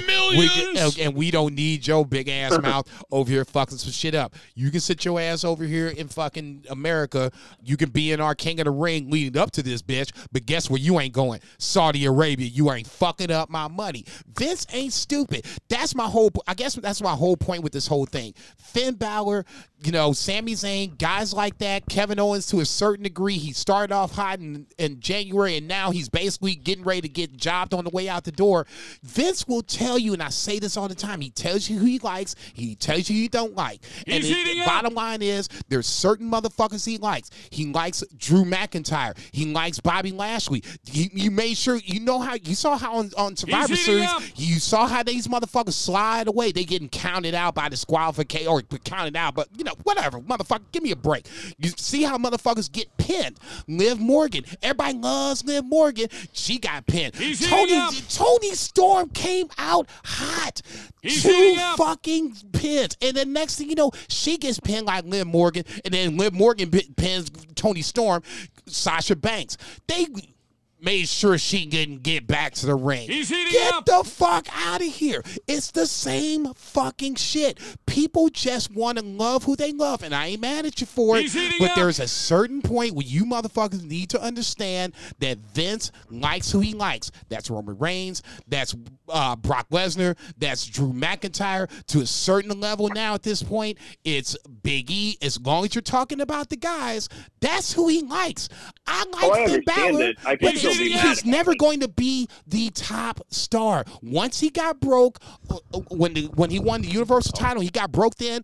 That was it. His high point mark has been on NXT. It's always been on NXT, and there's no way you can even argue about this shit. Zach, you care to respond? I mean, I get it. Like, I totally understand it. I can still be angry about it because there's a better way. You know what I mean? It's just, there is a better way, and I can want things to be better because I like pro wrestling, and I want the Kleenex brand or the Windex brand, the Ziploc brand. I want the premium brand to be the premium, and it ain't. Okay. And it's like, it sucks. Your premium brand is AEW, okay? And they're doing an amazing job. But it's not the premium brand. Like, why is it not? So it is to me, but like, whenever I tell people, like, in my everyday life, right, like, oh, I like wrestling, they think, oh, you watch WWE, and I'm like, then I have to be like this hipster douchebag. We're like, no, that's not like cool enough for me. I want it to be cool enough for everybody. I want it to be fucking awesome. Okay, WWE's been around longer than I have, and God knows this motherfucker likes to make jokes about how old I am. I mean, damn, WWE is older than me. So, I mean, at a certain point, they have a fan base upon a fan base upon a fan base. I mean, damn, we are the first fan base of AEW. You know what I'm saying? This is a good time to be, a part of the, you want to, depending on the crowd, you can play them like, you want to be on the right side of history. You want to be smart. You can jump on the AEW side. Did you just say that WWE's older than you? Yes. Well, fuck. MLB's older than me. Shit, NFL's older than me. NBA. It's older than me. Wow. This is a whole... yeah, I was going to say... Woo. We got a badass over here. Right. How old are you? All right. Can we talk about Edge? Real quick, you did bring up something that I did not realize for my original argument.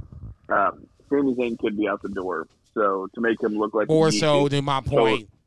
That's probably the reason why it's getting ready to happen. I didn't think about that. Yeah, him and KO are basically being used in these two fashions as their last little, thanks for playing. Your services are no longer needed. Blah blah blah. Can we talk about Edge, Miz? Yeah, we can talk about it. No, we can talk about it. Not as good as Punk. MJF, but I thought it was good. Of course not. But, I mean, Edge versus Miz was a really good promo that also referenced the CM Punk promo. Yes, sir. Which is something that doesn't happen in WWE And that's lately. That's the only thing that is kind of really need to be talked about at this point. There is something else, and I'm going to ask you guys about this because the Liv Morgan promo she said to Becky Lynch, if it wasn't for your big ass contract, some of my friends would still be here. I hated it. Edge said to Miz, you go out and you try to plan for your future endeavor, and meanwhile your friends are back here getting fired, talking about John Morrison. Right. Is it in bad taste for WWE to use people's firings as fodder for their promos? Go ahead, Tubier. I'll let you start. It is in exceedingly bad taste because they have record profits, and also you mentioned NFL, MLB, all of these things. You know what the percentage that they pay the stars are? So NFL, NBA, all the professional sports. Because the players are the game, they get at least 50% of the gross income as far as as a business model. Yeah. They make a ton of money. Yes. WWE, it's single digits. Like, everybody's underpaid. It is not Becky Lynch's fault that they are fired. Becky Lynch should actually be making more money than she is, and so should Liv Morgan, and so should everybody else. It is an exceedingly bad taste for them to reference these firings in that regard. Like, I couldn't stand it because there is no reason that in storyline or otherwise this should even be a thing. If they did something so, I know it's a business, they can do what they want, it's absolutely disgusting. Can I give a counterpoint? Go ahead, I'm done. So if CM Punk and MJF are allowed to bring up WWF and our WWE because they know that the audience is smart enough to know that WWE exists. For the last couple months, the biggest story about WWE has been, God damn, they're laying a lot of people off, at least amongst podcasts like ours, like Smarks on Twitter and Sparks on outside podcasts. of what you see on they're TV, always talking the about, next thing man, is, these motherfuckers keep getting dropped. So doesn't it make sense? Isn't it better for the on-screen talent to acknowledge what's happening off-screen? Like, wouldn't you like somebody to be like, where the fuck is Aleister Black? I thought that he was going to be here. I thought he was going to fight me. Did Elias Elias didn't get dropped, did he? No, but I would say no, just because it's not realism. Like, what you're talking about is inserting realism, and this is not realism. They're not being truthful. It was insanely greedy for these people to be fired for these record profits. They're not inserting realism. Yeah, but is it not realistic to say that if Miz was still around with Morrison, that they wouldn't have fired Morrison? Like, I don't think that's unrealistic to say. Come on. Yeah, they could have had the belts. John Morrison It went around the world and became the top star in every promotion that he was in, and then he came to WWE, and they put him right back in the same spot that he was 10 years before whenever he left. I agree. No, I agree. All right. That's fair. That's fair. I'm just pushing back a little bit just because. I'll say this much. I get where you're kind of going with this, but ultimately, who, me or Zach? No, I get where you're trying to go with this. I'm not trying to go with anywhere. I'm trying to create good pods. No, and you are, because this is, a conversation that, I think needs to be had. I'll just say this. In this scenario, WWE is cutting people, quote unquote, for budget cuts. Okay? It's not for when MJF ran down CM Punk because he left.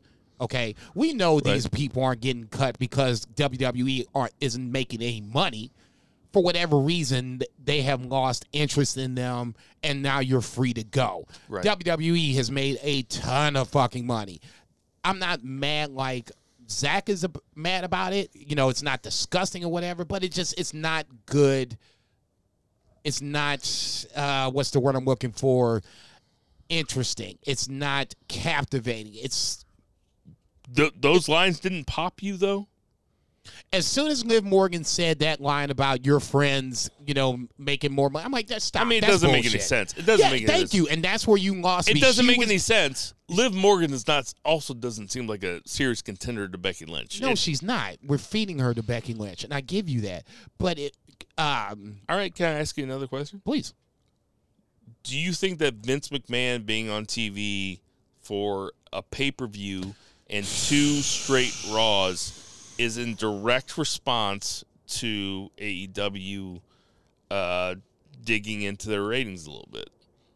Do you think that's actually Netflix and like The Rock team like requested Vince be in that storyline because the storyline they came up with was not good enough because they paid them 7 figures for the ad placement and they were going to put them on a 24/7 run. And they said that's not good enough. Can we get Vince? So Vince was on TV. Rock was apparently supposed to be there. I'll kind of piggyback on what Two Beer is saying. I didn't hear that. No way that Rock was supposed to be there. Like, that might have been the plan. That was the plan. Months ago. Yeah, it was WWE's plan, but not The Rock's plan. Otherwise, not The Rock. Okay. I'm not saying that The Rock, signed off on this.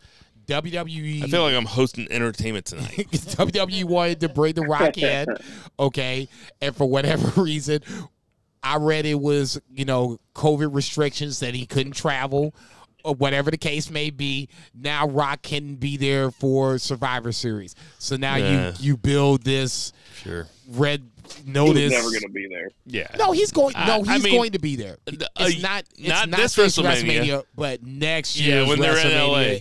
That's the one. When he only has to take a car 4 miles. Damn right. Yeah. Shit, I'm The Rock, motherfucker. That's right. 25 years. Yeah. Baby. By the way, I appreciate your devil's advocate. I apologize for getting incredibly heated. I'm not heated at you, but it grosses me out. Like, I didn't. It grosses me out. I didn't take it. I didn't take it as easy. Can't stand billionaires. Like Tony Khan gets a pass because he entertains me every week, but still, like I didn't take it. His actual existence is unethical. Listen, like, if you hear a dial tone, in the next couple of minutes, it's not me. It's just the connection. Okay. That's it for the 3 count. Damn it. 1, 2, 3. All right, let's get in this fucking stupid ass fucking pay-per-view. Oh, you did that. Yeah. Okay. So it's NXT War Games. I got it pulled up on Wikipedia now. Oh, there we go. Thank you, Bo. But the guy, Vice. Which multi-talented? Vice? Do you know which one I went with tonight? No idea. But we talked about it on text. I said I think we know which one I'm going to go with. What do you think it was? Yeah. No, that wasn't the one. No, that's gonna. We gotta save that one for next week. The Sade. So we have. I'm already mad. You see my face. I'm already mad. Why do you give him the good stuff? So we gotta do our NXT War Games predictions.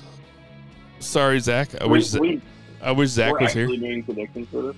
Yeah, we're doing predictions for it. So the men's War Game match is Team Tommaso Ciampa, Gargano, Pete Dunne, and LA Knight versus Braun Breaker, like, Carmelo really Hayes, Tony D'Angelo, and Grayson Waller. I'll let Zach go first.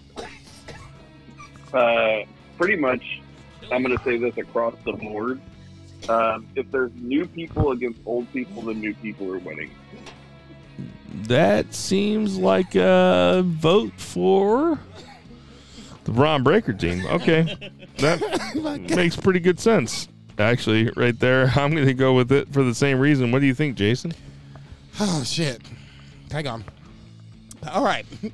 Ciampa, Gargano, Dunn, and LA Knight versus Braun Breaker, Carmelo Hayes, Tony D'Angelo, and Grayson Waller. Yeah, I know. It's new school on this one. They kind of shitted the bed on Braun Breaker winning the title. So They I guess shitted the bed? No, they shitted the bed. That means, you've been shitted on. So at that point, I would expect them to start to lead back up to Braun Breaker winning the title. This is on the road. I'll take NXT 2.0. And this should be interesting. Is that the Braun Breaker team? I hate the fact that NXT, this match, the women's match. Oh, it sucks. I'll go first. I'll go first here. Team Raquel Gonzalez, Io Shirai, Cora Jade, and Kaylee Ray versus Toxic Attraction and Dakota Kai. I'll take Toxic Attraction. What do you think? Me too. I'm sorry. You're taking Toxic Attraction also? No. That's not my official pick. I was just piggybacking on what you were saying. What do you think, Zach? I will take Toxic Attraction. There's no way Toxic Attraction is losing. I also heard something pretty funny this week, which Dakota Kai went from Team Kick to Team Tick. That popped me. Wait, say it. Hold on. Say it again. She went from Team Kick to Team Tick. Totally popped me. Say it one more time, please. No. Please don't. Please don't. I'm right. over here fighting for my life over here, for Christ's sake. Jesus, don't. Zach, are you taking the heels or the faces? Are you talking about for the Toxic Attraction? No, the women's, yeah. Yeah, Toxic Attraction. Yeah. I don't know if they're heels or faces. I have no idea. Who cares? I mean, this Nobody sucks else because we does. always take. Okay, here we come. Roderick Strong versus Joe Gacy. I have to say, dude, seriously, I love come on, man. I love Come Joe on. Gacy. I love Joe Gacy. Come on, He's good. Come on. There's a long He's history. brutal, There's dude. a long history of wrestlers taking newfound fads or stuff that's just in the zeitgeist and just running with it and making it heelish, and that's what Joe Gacy is doing. There's nothing I do to like hate the about him gimmick. unless I'll you're give a you that. Generation I X agree. motherfucker. Whoa. Tubeer, what'd you just say? I actually agree. I enjoy the gimmick. I know it gets a lot of heat, and actually a lot of go-away heat. Not heat like in a positive sense, like it's supposed to. I know it gets a lot of go-away heat. A lot of people don't like it. It's one of the few things I like about the show. Not that I watch a lot of it, but I do enjoy the segments. I'm taking Gacy. Guess it's just you and me, Reeves. Who are you taking, Zach? You're taking Gacy? Yeah, I'm taking anybody new. It's all new guard. I agree. And Joe you're Gacy's probably gonna win. You motherfucker. You fucking, like, No, just I think show they're a gonna- little bit of balls, dude. Like, I think they're gonna you're take it. talking about how much you hate Gacy, but you're going to take him? Oh, on an official pick, of course. Yeah. Do I like it? No. Imperium versus Kyle O'Reilly and Von Wagner. You got to go first. Imperium. Motherfucker. Don't be mad. I say, look, I've been calling for Wagner to turn on Kyle O'Reilly any point. If we're talking about guys losing, I'll getting take ready. O'Reilly and Wagner. Look at you. Okay, look at I'm you. taking the Cro-Magnon dude, fourth in line in the Evolution chart. He's like 3 up from the fish. It's like 3 up from the fish. Dude, I'm dead. Team Troglodyte. 3 up from the fish is just You say that dude right there. just a perfect You say joke. that motherfucker right there. This motherfucker's sitting over in Portland. It's like 6:30 p.m. over there. He's like, Showing oh, his ass. these guys are laughing at me. Showing his ace. We got, okay, Duke Hudson, Cameron Grimes. I'll go first. I'm taking Cameron Grimes, baby. Oh my God. Cameron Grimes is doing the Lord's work. The dude rules. I agree. I like Cameron Grimes a lot. It's so great. I cannot see him losing his hair in this scenario. Duke Hudson is close enough. It's just a little nip, cut. It's all good, man. I'll take Cameron Grimes on this one. That's just, I hate the hair versus hair. Fuck it. I just wish they would just Hair have versus hair is that's a good gimmick. because they did it come up to this point. I just rather them just have a match and just be done with it. There's nothing wrong with just having a match with no step, no nothing. Just run 2 guys out there Zach, that are who you good. got? Duke Hudson, baby. I don't even know who he is. Love it. You don't know who. Love it. Never mind. Of course you don't. Okay, so. Okay, so Undertaker came out this week. Duke Hudson and Everrise? Sorry, go ahead. No, he was not. Undertaker came out this week and gave his Mount Rushmore of WWE stars. And it was The Rock, Austin, HBK, and Andre the Giant. Now, what stands out to me there is that there was no Hulk Because if you're going to talk about WWFE stars, Whatever. Hulk Hogan has to be in there, right? For sure. Unless you're doing it for your own, just what you prefer. So, Jason, I'm going to let you go first. Okay. What's your Mount Rushmore? It's on my Twitter handle. It probably just won't change even. There'll be maybe, a sway or two because, like I said beforehand when we talked about this in our pre-production show, to me there's three that are locks, and it's in no particular order from that point. I don't care if you know who's number one. It's Mount Rushmore. To me, Hulk Hogan has to be on Mount Rushmore. Without Hulk Hogan, there's no current modern WWE. He had one of the biggest turns in wrestling history when he turned in NWO. Take it for what it's worth. Racist or not, Hulk Hogan's on Mount Rushmore. From that point, it's going to be a homer pick. I love Ric Flair. He's my favorite fucking heel of all time. He wrestles a broom. He could talk shit. I mean, when you look at a heel, Ric Flair is the first guy I think of as a heel. From that point, now we're starting to get in a little modern type shit. Austin, to me, has to be on the Mount Rushmore. He carried the mantle, for lack of a better word. Austin and HBK probably should get some credit in this point, and I have no problem with anybody have them being on their Mount Rushmore. But to me, he was the bridge to where Austin came in and really took WWE to another level. And then number 4, once again, this will be my homer pick. This is the pick that is always in question. But I'm always a Rock guy. I remember where he was. Oh, yeah, it's a real controversial pick. No. How's that a homer pick? It's my everybody pick. hates The Rock. No, it's my pick. That can be your pick. And I can see why. No, I can see why people would not necessarily agree with The Rock. I can see HBK. I can see Bret Hart, Andre the Giant, Hulk Hogan. If you didn't have him in, there's plenty of other people that you can put in before The Rock. But for me, I remember where I was every time where great shit happens with The Rock. That to me has a personal stick to me the way Ric Flair does. Two beers, Zach Pullman. Who you got? So yeah, as far as like ways that you look at it, right? You've got your drawing cards. So like, if you said like, what's the Mount Rushmore of like drawing cards for WWF? It would be Bruno Sammartino, Hulk Hogan, Steve Austin, and John Cena. Like that's it. Those are the guys. Kind of over the years. That's not necessarily my pick. Those are not mine. But as far as like WWF, what's up? No, go ahead. Go ahead. It doesn't have to be WWE. I'm just asking you, who are your... Oh, it doesn't have to be WWE. It doesn't have to be WWE. See, you just opened up a whole new can of worms. I thought it would be a fun foray into just having a conversation about Mount Rushmore. No, keep it WWE. I didn't know that you were going to do the WWE. fucking Kevin Costner at the end of JFK fucking speech. Keep it WWE, man. Fuck you first and foremost. Okay? Fuck you. I just want to hear what everybody's Mount Rushmore is. Yeah, okay. Say it again. Mount Rushmore. You just want our overarching Mount Rushmore? That's all I want. Keep it WWE. Okay. That's fine. Keep it WWE. Oh, you want me to keep it?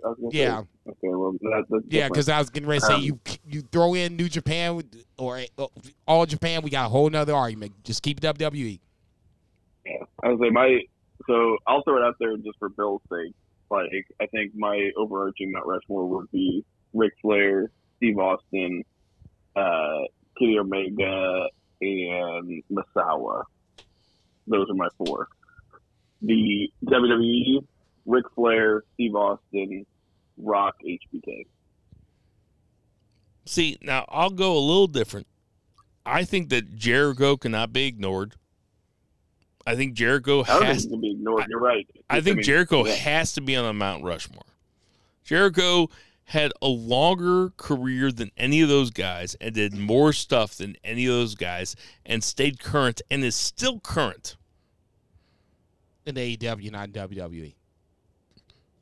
Just current in general. Even with Kevin Owens, even with the Festival of Friendship. Okay, that's what I'm saying. The Festival of Friendship was 20 years after. I'm not disagreeing with that. 20 years after his debut. I'm not disagreeing And he with was that. still current as fuck. I want this, if we're going to keep it as a WWE discussion, it's what you do inside those Stamford, Connecticut walls.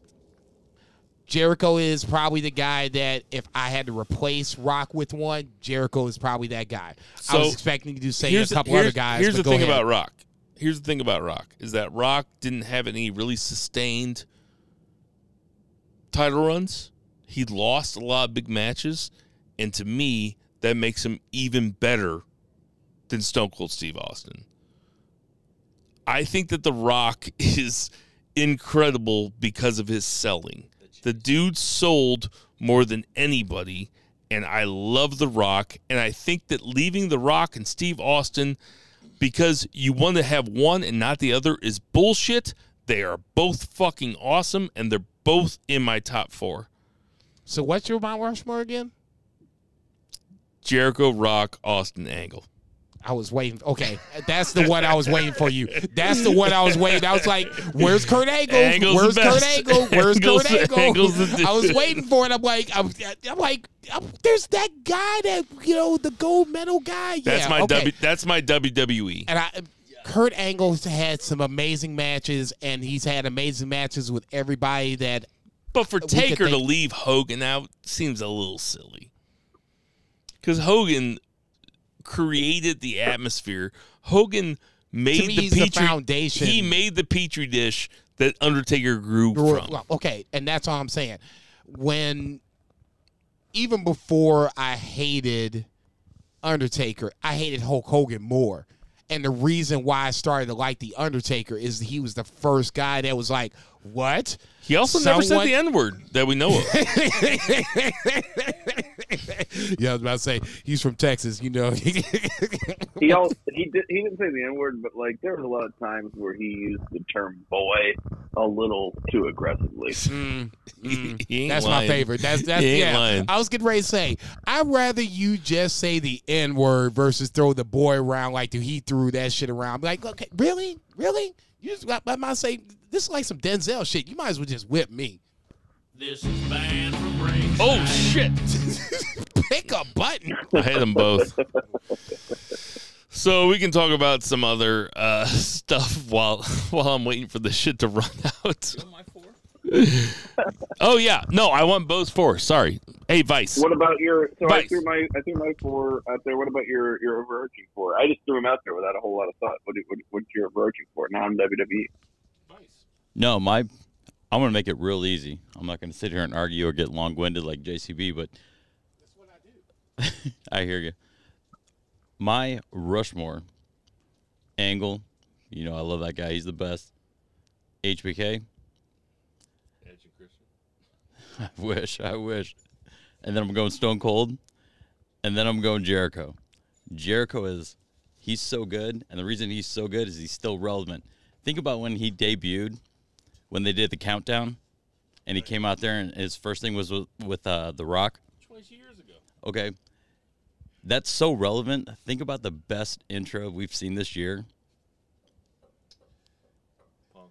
Huh? No, when MJF came out and mocked the countdown. JCB, we were watching it at your house. Yeah. And we both went nuts. Yeah. And we thought it was Jericho. And who was it? It was MJF. It was, that was. Your Rushmore is who? It's Jericho, Angle, Rock, or I'm sorry, Austin, HBK. No problem with that. That's what I'll say. HBK is probably the guy that should be getting a lot more love, especially when he's had a 2-part career. I remember one time when we were in college, I went over to Bo's place. He had this 4-bedroom house over off 94, and we were watching this Edge and Christian thing, and Bo's girlfriend and like these 2 other chicks were down there. Like Bo always had these girlfriends that were 5 years younger and blonde, and they were like, "This is terrible acting." Bo was like, "Go, just walk out, just go. We're watching How Raw. dare you speak ill Just of the go. WWE? Go. I banish you, woman." This is banned from ringside. Hey, everybody, We'll we be got there some in a birthdays second. this week. Victor, you remember Victor from the Ascension? Ascension. He's 41. Hiromu Takahashi. You know how old he is? 36. 31. 32. Larry Hello, Zbyszko, 68. Living legend. Dynamite Kid, R.I.P. would have been 63. Rick Rude, R.I.P. R.I.P. would have Guy been that should've- 63. that You know guy what that Rick should've Rude's been a real name champion. is? Richard Rude. I know. I was getting ready to say. I knew Just Rude was his R-O-O-D-E. I It's knew- so badass. I knew his the last He was name born Sam. I Rick thought it was Rude. Peter Polite. Sonny. Sonny. Do you know how old Sonny is? Tony Sonny. Fight. Too old anymore, but Oh, you talking about she really the got it. blonde chick, Sonny? Yeah, she's older than me. Yeah, gotta be. 49. got it John going Moxley, for me. hope you're doing okay, my brother. I'm going to see my cousin John Moxley tomorrow at noon. It's so weird that there's a wrestler named John Moxley. Right. Anyway, he's 36. My cousin John Moxley is like 43. He looks like shit. ACH. He doesn't. He's jacked, man. ACH You mean is Miles with the big smile? yeah. Jordan Miles is 34. Ooh, you ain't right. Slick. Younger than you think. He's alive. He's alive. Good. That was my first thing. Are you looking at me like, is he alive? I'm like, I don't know. Younger than you think. He's 64. Good. I was going to say 58. Michael Cole, younger than you think. Older than me, I'm going to go 54. 53. And Enzo Amore. He's going to debut on MLW next week. He's got to be younger than me. I'm going to go 43. I think that he should be cast as kind of whenever they say like hometown, it should just be like whatever local Sabaros there is. He's 35. Hey, everybody. We know there's tons of podcasts to listen to, so we appreciate you guys listening to ours. For Sideways in Time, for Check. Lucha Chris, Check. for Patriot Pat, my dude, Oh, my God. I'm for crying. Bo Vice Geisman, Always a pleasure. Good to see you, for Check. my wife, who doesn't seem to be caring that we're out here. She might be dead downstairs. I have we no could be idea. doing all kinds of crazy shit. For Check. Two Beer Zach Pullman, for your daughter, Jason Cornelius your Bell, daughter, for Edna May, Josephine Veggie, my heart. Check. I am Bill Veggie, and Check. everybody, don't forget to boo the heels.